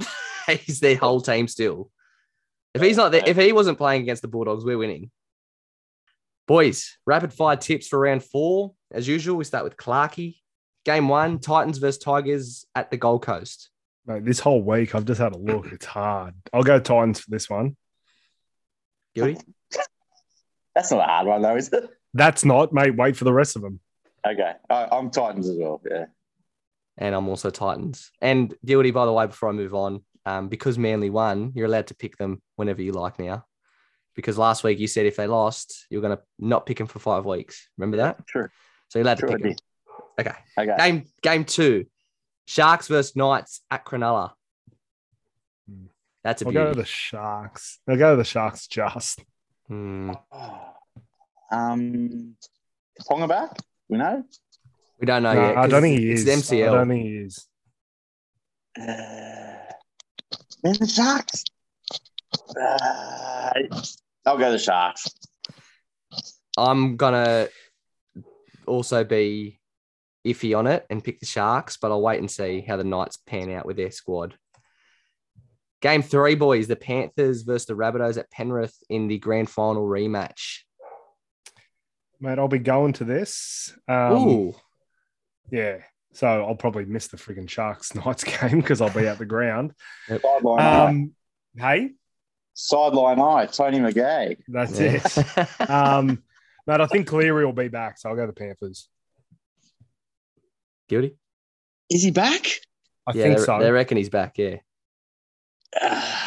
Man, I can see the Rabbitohs winning this one. We don't have They we don't have a good track record, I'll tell you that. I'll go with the Panthers, but this is close. Yep. I'll go Panthers as well, just because they're at home. That helps me make my choice. But the Rabbitohs played so well in round 3, so makes it tough.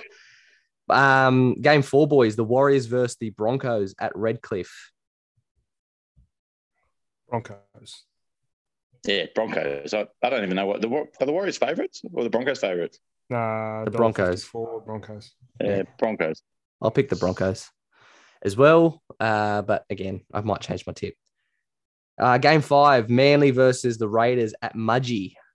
Country game. I'll go the Raiders. The Manly's not showing much at all. Guilty? Yeah, Raiders. They're 275. Yeah, it's crazy. Mate, I'm picking Manly. They need to click into gear at some point, and a win might help them. So this might jag them in. So I'm going to pick Manly for this one. You need to get some scores up, don't you, Dan? After that shit effort you had last week. You cheated. You didn't even tip, and you got 6. Anyway, game 6, the Cowboys versus the Roosters at Townsville, North Queensland. Go the Roosters. It's a big game. This is where I guess you see whether the Cowboys are what everyone says they are. I'm going the Roosters. There'll be a lot of pressure on the Roosters. They can't have 2 shit games in a row. Yeah, I'll pick the Roosters as well on that point you made, Guilty. Game 7, the Storm versus the Bulldogs at Melbourne. Has to be Storm. Oh, mate. Storm? Mate, Storm, of course. Yeah, they've just got too many points in them. Mate, I'll pick the Storm. Once upon a time, the Bulldogs used to have the wood over the Melbourne Storm, but not anymore. Not anymore, unfortunately.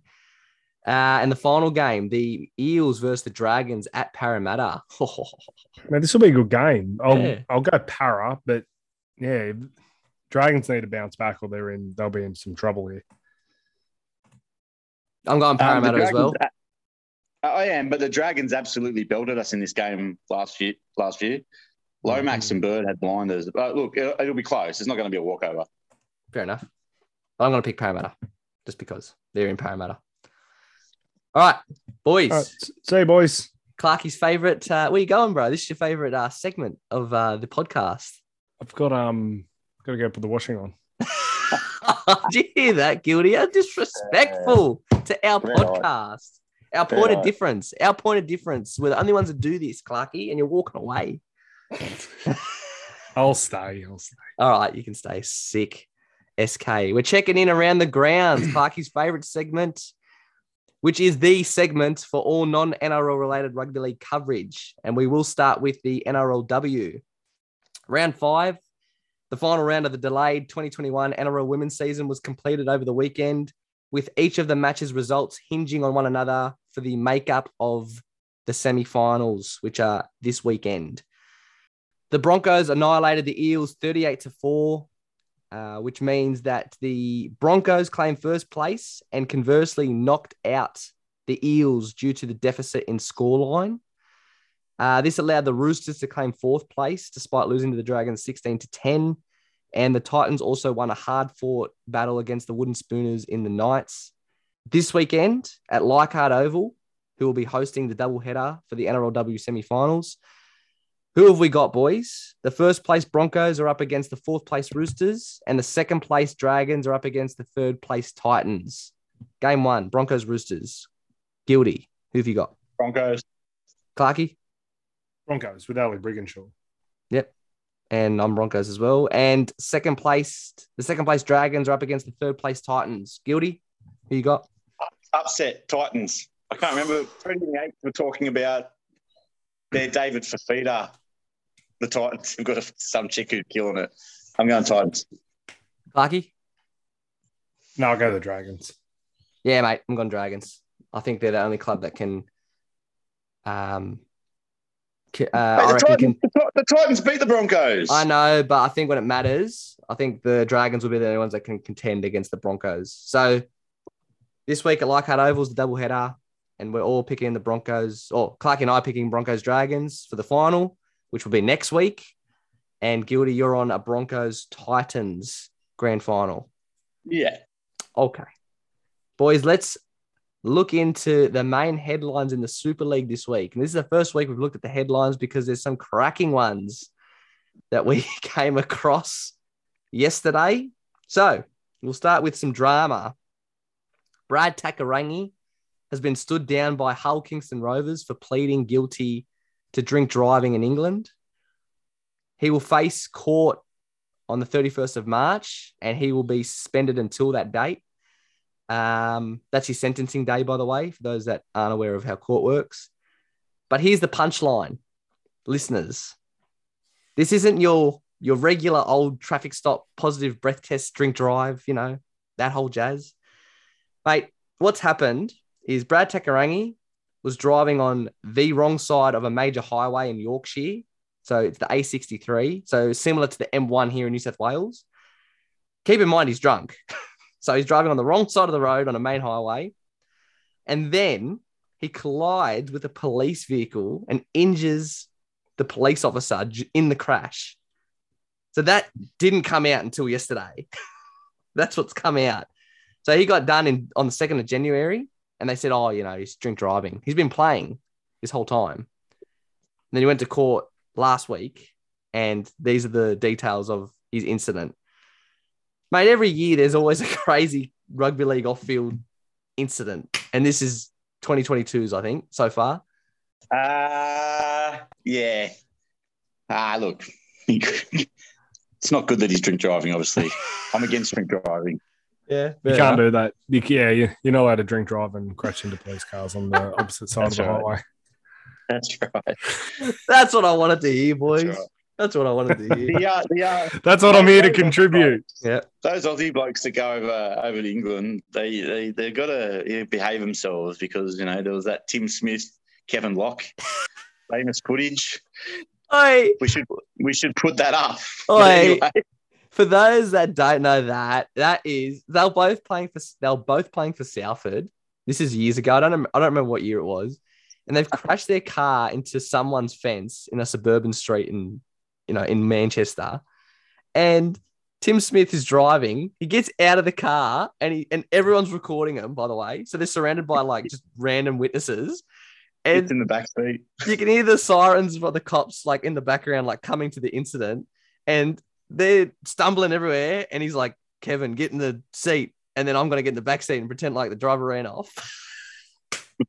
Come on, man. What are you doing? Anyway. Won't get into Tim Smith, but he was nearly one of the prospects of the NRL, and he just went all steel pit, didn't he? Mate, rookie of the year. Played in the Baby Eels grand final, I'm pretty sure. Yep. Oh well. Anyway. Yeah. Some signing rumours for the Super League in 2023. Martin Tapau and Chanel Harris-Tavita have been sounded out as the next signings for next year. I think they'll go well over there. At the moment, Tapau's been told by Manly, we don't want ya. And the Warriors have told Chanel Harris-Tavita, we don't want ya. So that's where they're looking like they're going to end up. The bigger one, boys, here is Blake Ferguson. So his movements are a bit hilarious. So obviously he got done for assault and possession in Japan, copped a 1-month jail term during his time there because you can't have any drugs of any sort, of any amount in Japan. He's gotten his passport back. He's come back to Australia. He's now been signed recently by the Thirlmere Roosters in New South Wales Country's Group 6 competition. The same club that signed Curtis Scott, for those that don't know what he's doing. So 2 bad boys have been signed by this club. A lot of their members are pissed off and don't support them anymore because they've signed 2 bad boys. But all the jazz is that the Super League will be signing Blake Ferguson potentially this year. The only drama for him is that the only club that can sign him is Warrington Wolves because they've got 1 overseas quota spot left. Every other club is full. So who would you rather, Curtis Scott or Blake Ferguson? Ferguson. Like Ferguson. Okay. I wouldn't even think about it. Definitely Ferguson. Curtis Scott hasn't got the runs on the ball. Yeah, true. But I mean, a lot of teams have tried to give him second chances, obviously. Yeah. But he has played for Australia and New South Wales, so they're picking him any day of the week. But yeah, look, over in Super League, you have like a quota of, I think it's like 7 overseas players that you can have. His only other option is he can go to the Championship like BJ Leilua did for Featherston because they have no quota or no limit. So that's the options for Ferguson this year. Otherwise, he's going to have to wait till next year and can just play Country League this year. Boys, quickly as well, Challenge Cup was round 6 was this weekend. So the Super League and Championship over in Europe were put on a hiatus for this competition. For those that are unaware, the Challenge Cup is a knockout-style competition that runs over 9 rounds throughout the year. It is played between Super League teams, Championship teams, League One teams, and community-based clubs. 11 of the 12 Super League clubs entered during round 6, admitting to Toulouse. They play against the 5 remaining clubs, which are Championship Division clubs. The Wigan Warriors, Hull FC, St. Helens, Hull Kingston Rovers, Catalans Dragons, Castleford Tigers, Wakefield Trinity, and Huddersfield Giants have all advanced to the quarterfinals. So they all won their matches this week. I want to hear your tips, Gildy, and maybe Clarky if you want to contribute. The matches have been finalised for the next round. So who do we think is going to win? Wakefield versus Wigan. Gildy. Wigan. Clarky. Wigan as well. Next match, Hull Kingston Rovers versus Castleford. Castleford. Hull for me as well. It's because I spoke to my boy last night. You did. Yeah, him and your old English mate at the pub. Next game, Huddersfield versus Hull FC. I'll go Hull again because I don't know which Hull he went for. Gildy? Hull, that's my team. Yep, and I'll pick Hull as well because they step up during the Challenge Cup every year. Final game is the grand final rematch, St. Helens versus Catalans. I'm going Catalans. Saints. I'm going to say I'll say Saints as well, actually. And just a reminder, Saints are the current Challenge Cup holders. They beat Castleford last year in the final, 26-12. So those matches are for next round, being round 7, the quarterfinals. Boys, the League One also kicked off this weekend. We'll cover that in our Around the Grounds social segment, along with the New South Wales and Queensland Cup. Just a quick update on that. The Panthers, Newtown Jets, North Sydney Bears, and the Bulldogs are the only clubs that remain undefeated in New South Wales Cup. And in Queensland Cup, they've already kicked off, and we didn't mention it last week, so apologies, Queensland Cup fans. But we'll move on to Clarky's favourite segment because I know he loves Around the Grounds, but we're going to have to get to our final segment, our fan favourite bunker review, presented by our beer sponsor, the Rusty Penny Brewing Company.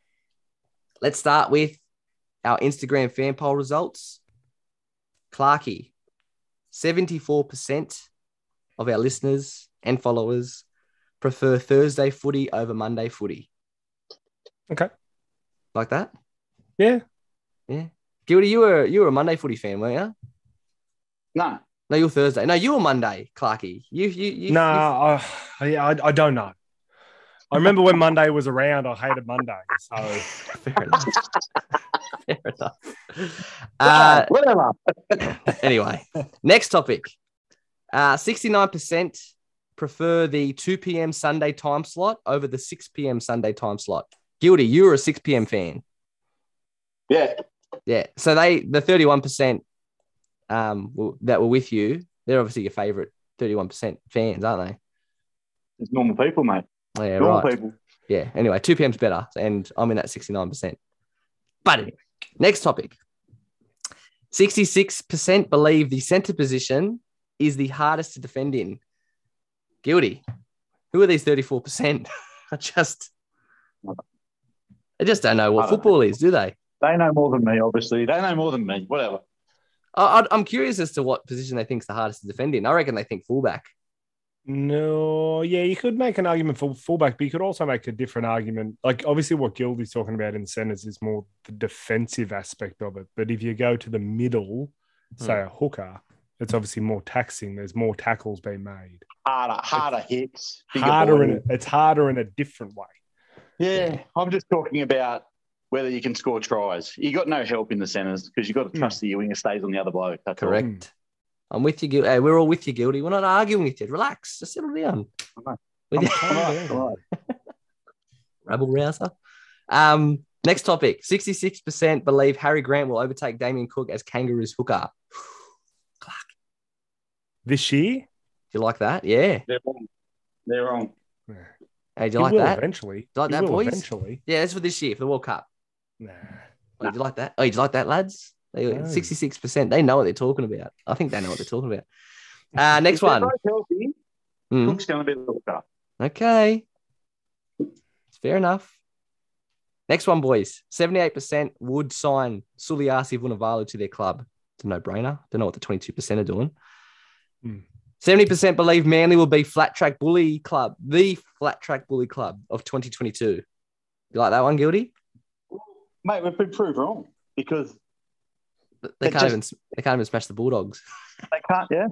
And they've lost their first two games. Yeah. Anyway. Wasn't really a flat track though. She was a bit wet. But it was flat. Yeah. Boys, next topic. 76% believe that Michael Maguire will be the first coach to be sacked in 2022. Pretty fair. Yeah. What was that percentage? 76. Yeah. I wonder who they think. Who else is on the chopping board? Yeah. Ebaz. Maybe. Trent Barrett. Yeah, maybe. Anthony Griffin. Nah. I don't know. The next topic. This is our highest percentage for the week. 90% are in favour of the NRLW expanding in 2023 and 2024. So 10% don't like it, which, whatever. You might not like it. 78% think that the next NRLW club should be the Rabbitohs, Sharks, Raiders, and Warriors, but 69% in the next question also believe that a non-NRL badged W team should be considered. So we'll wait and see. That doesn't make any sense. Well, it's two different questions, Guilty. So yeah, it's two different. But if you answer one yes to one, you can't have the other one. They might have answered the first one, and then the second one pops up and goes, "Oh yeah, shit." You know what? Sort that order out, Dan. Get it right. I said, should it be considered? And they said, yes, it should be considered. Anyway. I really like the idea. I'd go one step further and maybe two non-NRL aligned teams. Yeah, it's fair enough. Central Coast and somewhere else, a country team. Yeah. But we'll wait and see. July is when we find out. 75% believe that women's origins should have been expanded to a 3-game series instead of 2. So you two beat me. You happy? Yep. You happy? Yep. With your little victory? Daniel, it's common sense, mate. It's Nicholas, black and white, mate. Nicholas. Boys, last one. This one's a bit of something I wanted to expand on a bit. 85% believe that Nicho Hynes will be Buy of the Year in 2022.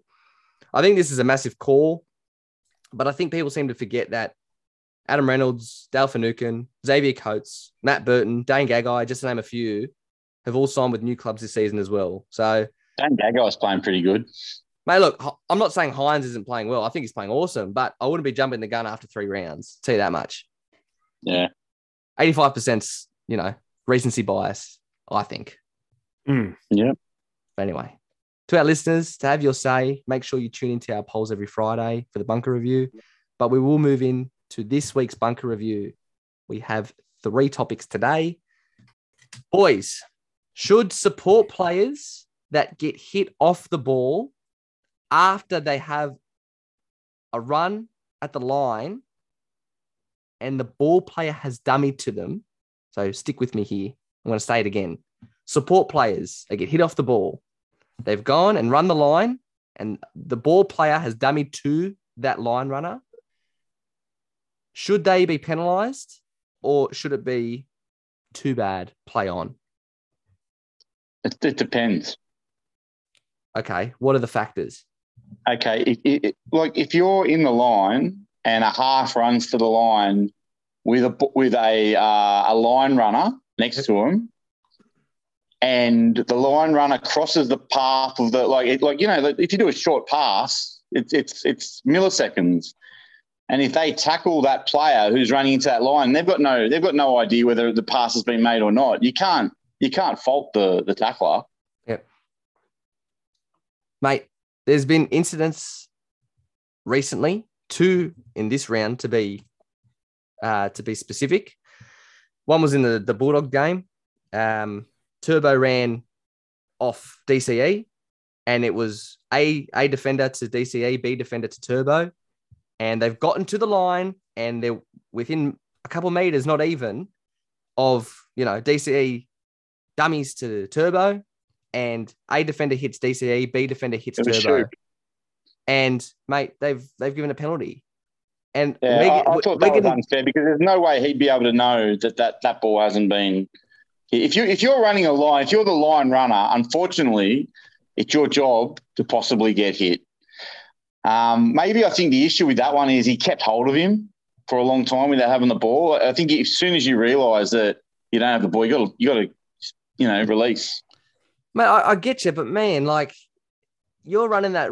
If you're running at that line, it's just like when halfbacks run to the line and get hit, and everyone's blowing up that they're getting hit. It's like, mate, you're running you're rolling the dice here with getting to the line in front of all these forwards and backs. It's like, mate, if that line runner gets the ball instead of being dummied, and you're not allowed to touch him until he touches the ball, then 9 times out of 10 he's going to break the line at the minimum. I think this is an instance of coaches finding a little bit of a loophole. Well, yeah, it's all surrounding this new safety edict, isn't it? Yes. Yeah. So I think you're right. Look, I don't like it. I think that if it's milliseconds and the player can't see, you can't just let a guy run through in case he does get the ball. Do you know what I mean? Right. Yeah, that's exactly right. I think there's another factor is it depends where the defender is standing. So if the defender is standing very close to his next, like his neighbouring defender, yeah, that's a different story because you can see straight on what's happening. That's a different story. But if you're behind if there's a gap and they've moved into the gap and you can't see, well, what are you meant to do? I agree. Clarky? No, I agree with everything that Gilly said. It's almost like if that's a penalty when it's a split decision, a split-second decision has to be made. I don't see any difference between that and when a ball player passes, and they've made a decision where there's a time period where you can and can't hit the ball player once he gives the ball. Mm. It's like there's no time period for the lead runner. Yeah, that's exactly right. They're just like, no, there's no time at all. You cannot touch him. It's like, well, what's the difference? That's a good point. Why have you made a time frame for this player but not this player? I don't see the difference. It's a great point. Yeah, I agree. No, they got to fix something there. I don't know how they're going to fix that one. It's just like, mate, if it gets dummy too, just have a feel for the game. Maybe it's one of those grey rules, isn't it? Can't be black and white, eh, Guilty? That's right. Boys, we've got a topic 2 now. And Nathan Cleary is reportedly set to sign a $1.1 million per year contract extension until he is 30 years of age. He's currently 24 years old. and he has a contract at the moment until 2024. So the next 3 years, he's on $950 per year. So what that means is when he's 27 years old in 2025, he will be on $1.1 million for 4 years after that. Do you think that this is a good investment for Penrith, or is it bad? So they haven't upgraded his current contract? Not yet. So they don't know if it's going to be upgraded next year onward or upgrade it when this current one's finished, and then it's going to be 1.1. But what do we think of the investment there? Good idea or bad idea? Mate, if it's a black and white question, mate, of course it's a good investment. He's the best half in the comp. He's the next Andrew Johns, potentially. But I think he's worth more than that. But obviously the reason he's not taking more is because he wants decent players around him. Well, it's the thing. He's a smart kid, and he comes from a level-headed family. Like, his dad seems fairly level-headed. Like, he just comes from a fairly normal family, and I think he understands that go and get $1.5 million, and you'll lose every game because you'll have no one around you. Yeah. He understands that, like, he's able to create a bit of a dynasty here. In order to do that, he's going to have to take slight unders. It's still a lot of fucking money, mate. Yeah. I think it's a steal. I think it's a steal as well. It's a steal. So I just don't understand. Like, I'd expect him to get the upgrade next year, mate. It depends what the shape of the salary cap's in, though. Well, that's what I'm saying. Surely with the releasing of who they lost last year, this year, the second rower, what's his name again? Kick out. That's this. Kick out for next year. Yeah. Surely there's money. Yeah, but you can't just throw all that into Nathan. But yeah, he deserves an upgrade. He's probably 900's massive unders for next year. Mate, he's on 950 now and for the next 3 years. But even if he's on 1.1 for the next 6 years from next year onward, mate, I think it's a steal because the salary cap is going to go up to 10 million and then it will go up subsequently every year after that. So it's a steal. And if he's on a set amount of 1.1, he's not a player that's going to get battered every week like Payne Haas or Jason Tomalolo. At the time when they did this with Daly Cherry Evans, everyone thought it was a steal as well. And it could bite me in the ass that I've said it now. But he's better than Cherry Evans. Hey, he is now, but Cherry Evans was awesome at one point, man. Yes, he was. But DCE's still worth what he's still a good player. What's DCE on worth now? What's he got now? He's not worth $1 million right now. He's on 1.1. Yeah, I don't think he's worth 1.1 right now. I thought he was on more. Maybe it's 1.2. I thought it was 1.3. I thought it was more because remember he signed with the Titans and then he did a backflip. Yeah, but he signed for less coming back to Manly. Yeah, right. Yeah. So look, that's just the luck of the draw. Like, it was a 10-year deal, right? Yeah. Mate, I think at the time the DC signed, that was the right deal. You know, you got to take the good with the bad, and they got the good early on, and they're getting the bad now. Do you think that's going to happen to Cleary? Well, it's not because it's less time period. And less time period, and he's younger as well. Yeah. Fair enough. Boys, the final topic of today's episode. Stan Sport are currently producing a documentary about the Dolphins' inaugural season, as well as their 2022 pre-season. So their pre-licensed season, I guess. My question here is, should the NRL be making more documentaries like ESPN's 30 for 30, or do you think it's a waste of time that they're doing shit like this?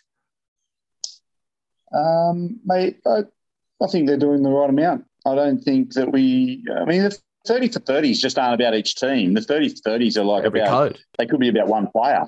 Yeah, or a different code in general. Or a single year. Yeah, 100% different. Look, I think that they had the Titans one and then the Tigers did one. Mate, I don't think one's enough. How many do we want to watch, you know? You honestly think that? Well, I don't need to see. I don't need to release 16 documentaries on each team each year. I'm not interested in watching a documentary on the Tigers. That's for certain. All right, that's a hard watch. I'll get back to that point, Gildy. But Clarkey, what do you think of the question? Are we talking about just? Was the question? Should they make more NRL documentaries in general? Like, should they make more documentaries about the game? And we're guilty though. Like, I don't need 15 a year. Like, yeah, don't want to go overboard. Well, you look at this, right? Like, during the 2020 State of Origin series, Stan Sport said, we want to make a State of Origin documentary because you don't know the result, right? You want to be in the dressing rooms during, after, training, X, Y, Z. And Wayne Bennett said, nah. And the players were like, yeah, nah. We don't want to do that because of money. Because like they're having a dispute with money. So they said, nah, we don't want you in here. So they didn't do a State of Origin documentary, which would have been a great insight into the inner workings of and the inner sanctums of State of Origin camps and games. I think it changes the dynamic. I don't want it. I don't want it because I want the players to be thinking about the game, not, hold on, I'm on camera here. I want to see what they're doing. I would love to see it. I think I think they know how to do it. I think they know that they're not in the middle.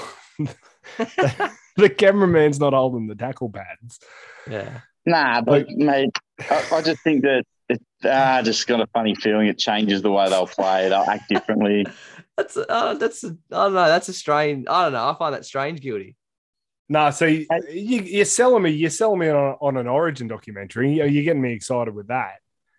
So what I'm suggesting, right, is you've got those docos where you're in the inner sanctum. Like, you look at the Tigers one. There's one that's actually happened. I'm not saying you go to and do a single club season like the Tigers when you know they're not really going to go anywhere. You could do ones that are, you don't know what the result's going to be. Or you do ones like the Super League War, Queensland's 8 in a row, Melbourne's salary cap scandal. You get people. But who's to say they're not going to do those? But they haven't. They haven't done. Name me one. Name me one. Well, you know what? Every time, maybe not the Melbourne salary cap scandal, but mate, every time there's Origin, they talk about, like, what's his name? Matt Navel will talk for 5 minutes about what's happened previously in previous years. I want my documentary. Give me my documentary. Yeah. The Rabbitohs being kicked out of the comp, coming back in 2002 because of George Piggins, and then winning the final in 2014. There's a documentary. Yeah. Souths have done mini docos on that, but it's not promoted well. Like, it's only on South social media. I didn't know that. Yeah, I forgot about that. I forgot about the Titans preseason one until you brought it up. Guilty. You know what I mean? Like, I don't care about their preseason. Who cares about the preseason? Let's do things that are historically. That's what the documentary is about. It's historical. No. But you're sort of indicating that a documentary's got to be done as things are happening. Well, No. I'm quite happy to watch historic documentaries. Yeah, I just said that. What am I saying right now? I'm making suggestions on them. I've got more for you. You ready? Are you ready for some more?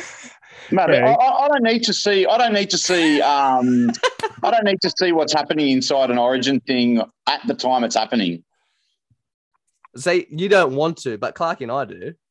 No, but I'll see it historically. Don't you see the benefit on Stan Sport, for example? Don't you see the benefit in breaking into another market where you've got a streamed documentary, and people are, State of Origin, blah blah, whatever they want to call it, and like the COVID Origin, let's call it that. People will just go, I'm going to click on it to see what they did during that, and you're breaking into another market. You're promoting the rugby league and the NRL and State of Origin.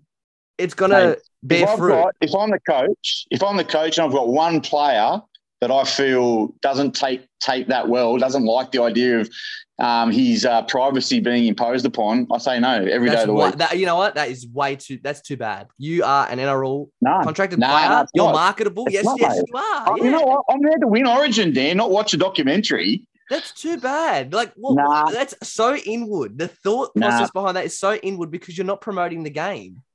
No, but they are promoting the game. Of course, they're promoting the game by playing it. Like how? Like, that's right. That's the product. The long-term effect of a doco. We're talking about documentaries long-term effect of that and the way it could feed in and bear fruit later and make the game bigger is if you show them it could be negative as well.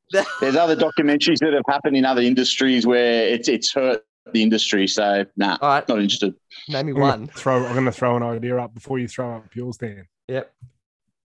Depending how the court case goes, the Jared Hayne documentary. Mate, there will be one eventually. Of course there will. Yeah, but it's not going to be... The NRL's not going to make it. I'm not interested. Oh, my God. Okay. Would you watch that one, Gildy? He would. Mate, I'd watch all of them, but what I'm saying is I don't need, like the question was, do we need more documentaries? They've made 2 in 2 years. Like, yeah, I think we're going at a rate that's right. They've made, they made one, the Tigers one. Okay, so who made the Titans one? I'm pretty sure the Titans did. Or was it Fox Sports that did that? So it's only got to be in a specific standard documentary, does it? Well, I'd like. What are your other ideas, Dan? What are your other ideas? So the 2015 grand final, greatest grand final arguably ever played, ever. The Sharks' first premiership, an Andrew Johns documentary, Eighth Immortal. It'd be hectic. Roosters back-to-back. What about that? Only team to ever do it. 18 and 19. You wouldn't watch it because you don't go for the Roosters, but it's still interesting. Boring. All right. What about the COVID season? How the NRL dealt with the COVID pandemic? Mate, we did a podcast on it, mate. Listen to the podcast. Anyway, I like the idea. Gildy's been negative Nancy and Clarkie's been pretty good about it. So we'll leave it at that. I don't need 10 like you're suggesting, but I need... Yeah. I'm not going to have 10 in 10 days. Like, that's... You know what I mean? Just anyway, 1 year, though. Whatever. I'll put it out there and see what they say. Okay. Oh, yeah. Those idiots. Anyway, we'll leave it at that. Boys, thank you so much for coming on again. Clarkie, Gildy. It's always a pleasure. It's never a chore. Big thank you to our sponsors, Rusty Penny Brewing Company, the R & Co, and Akasha, and to everyone tuning into episode 45 of The Sideline Story. That's a wrap from us here at the virtual studio for the 2300th time-ish. Go the Bulldogs. Glory. Go, Power. Yeah, the boys. Go Gildy. Black and white.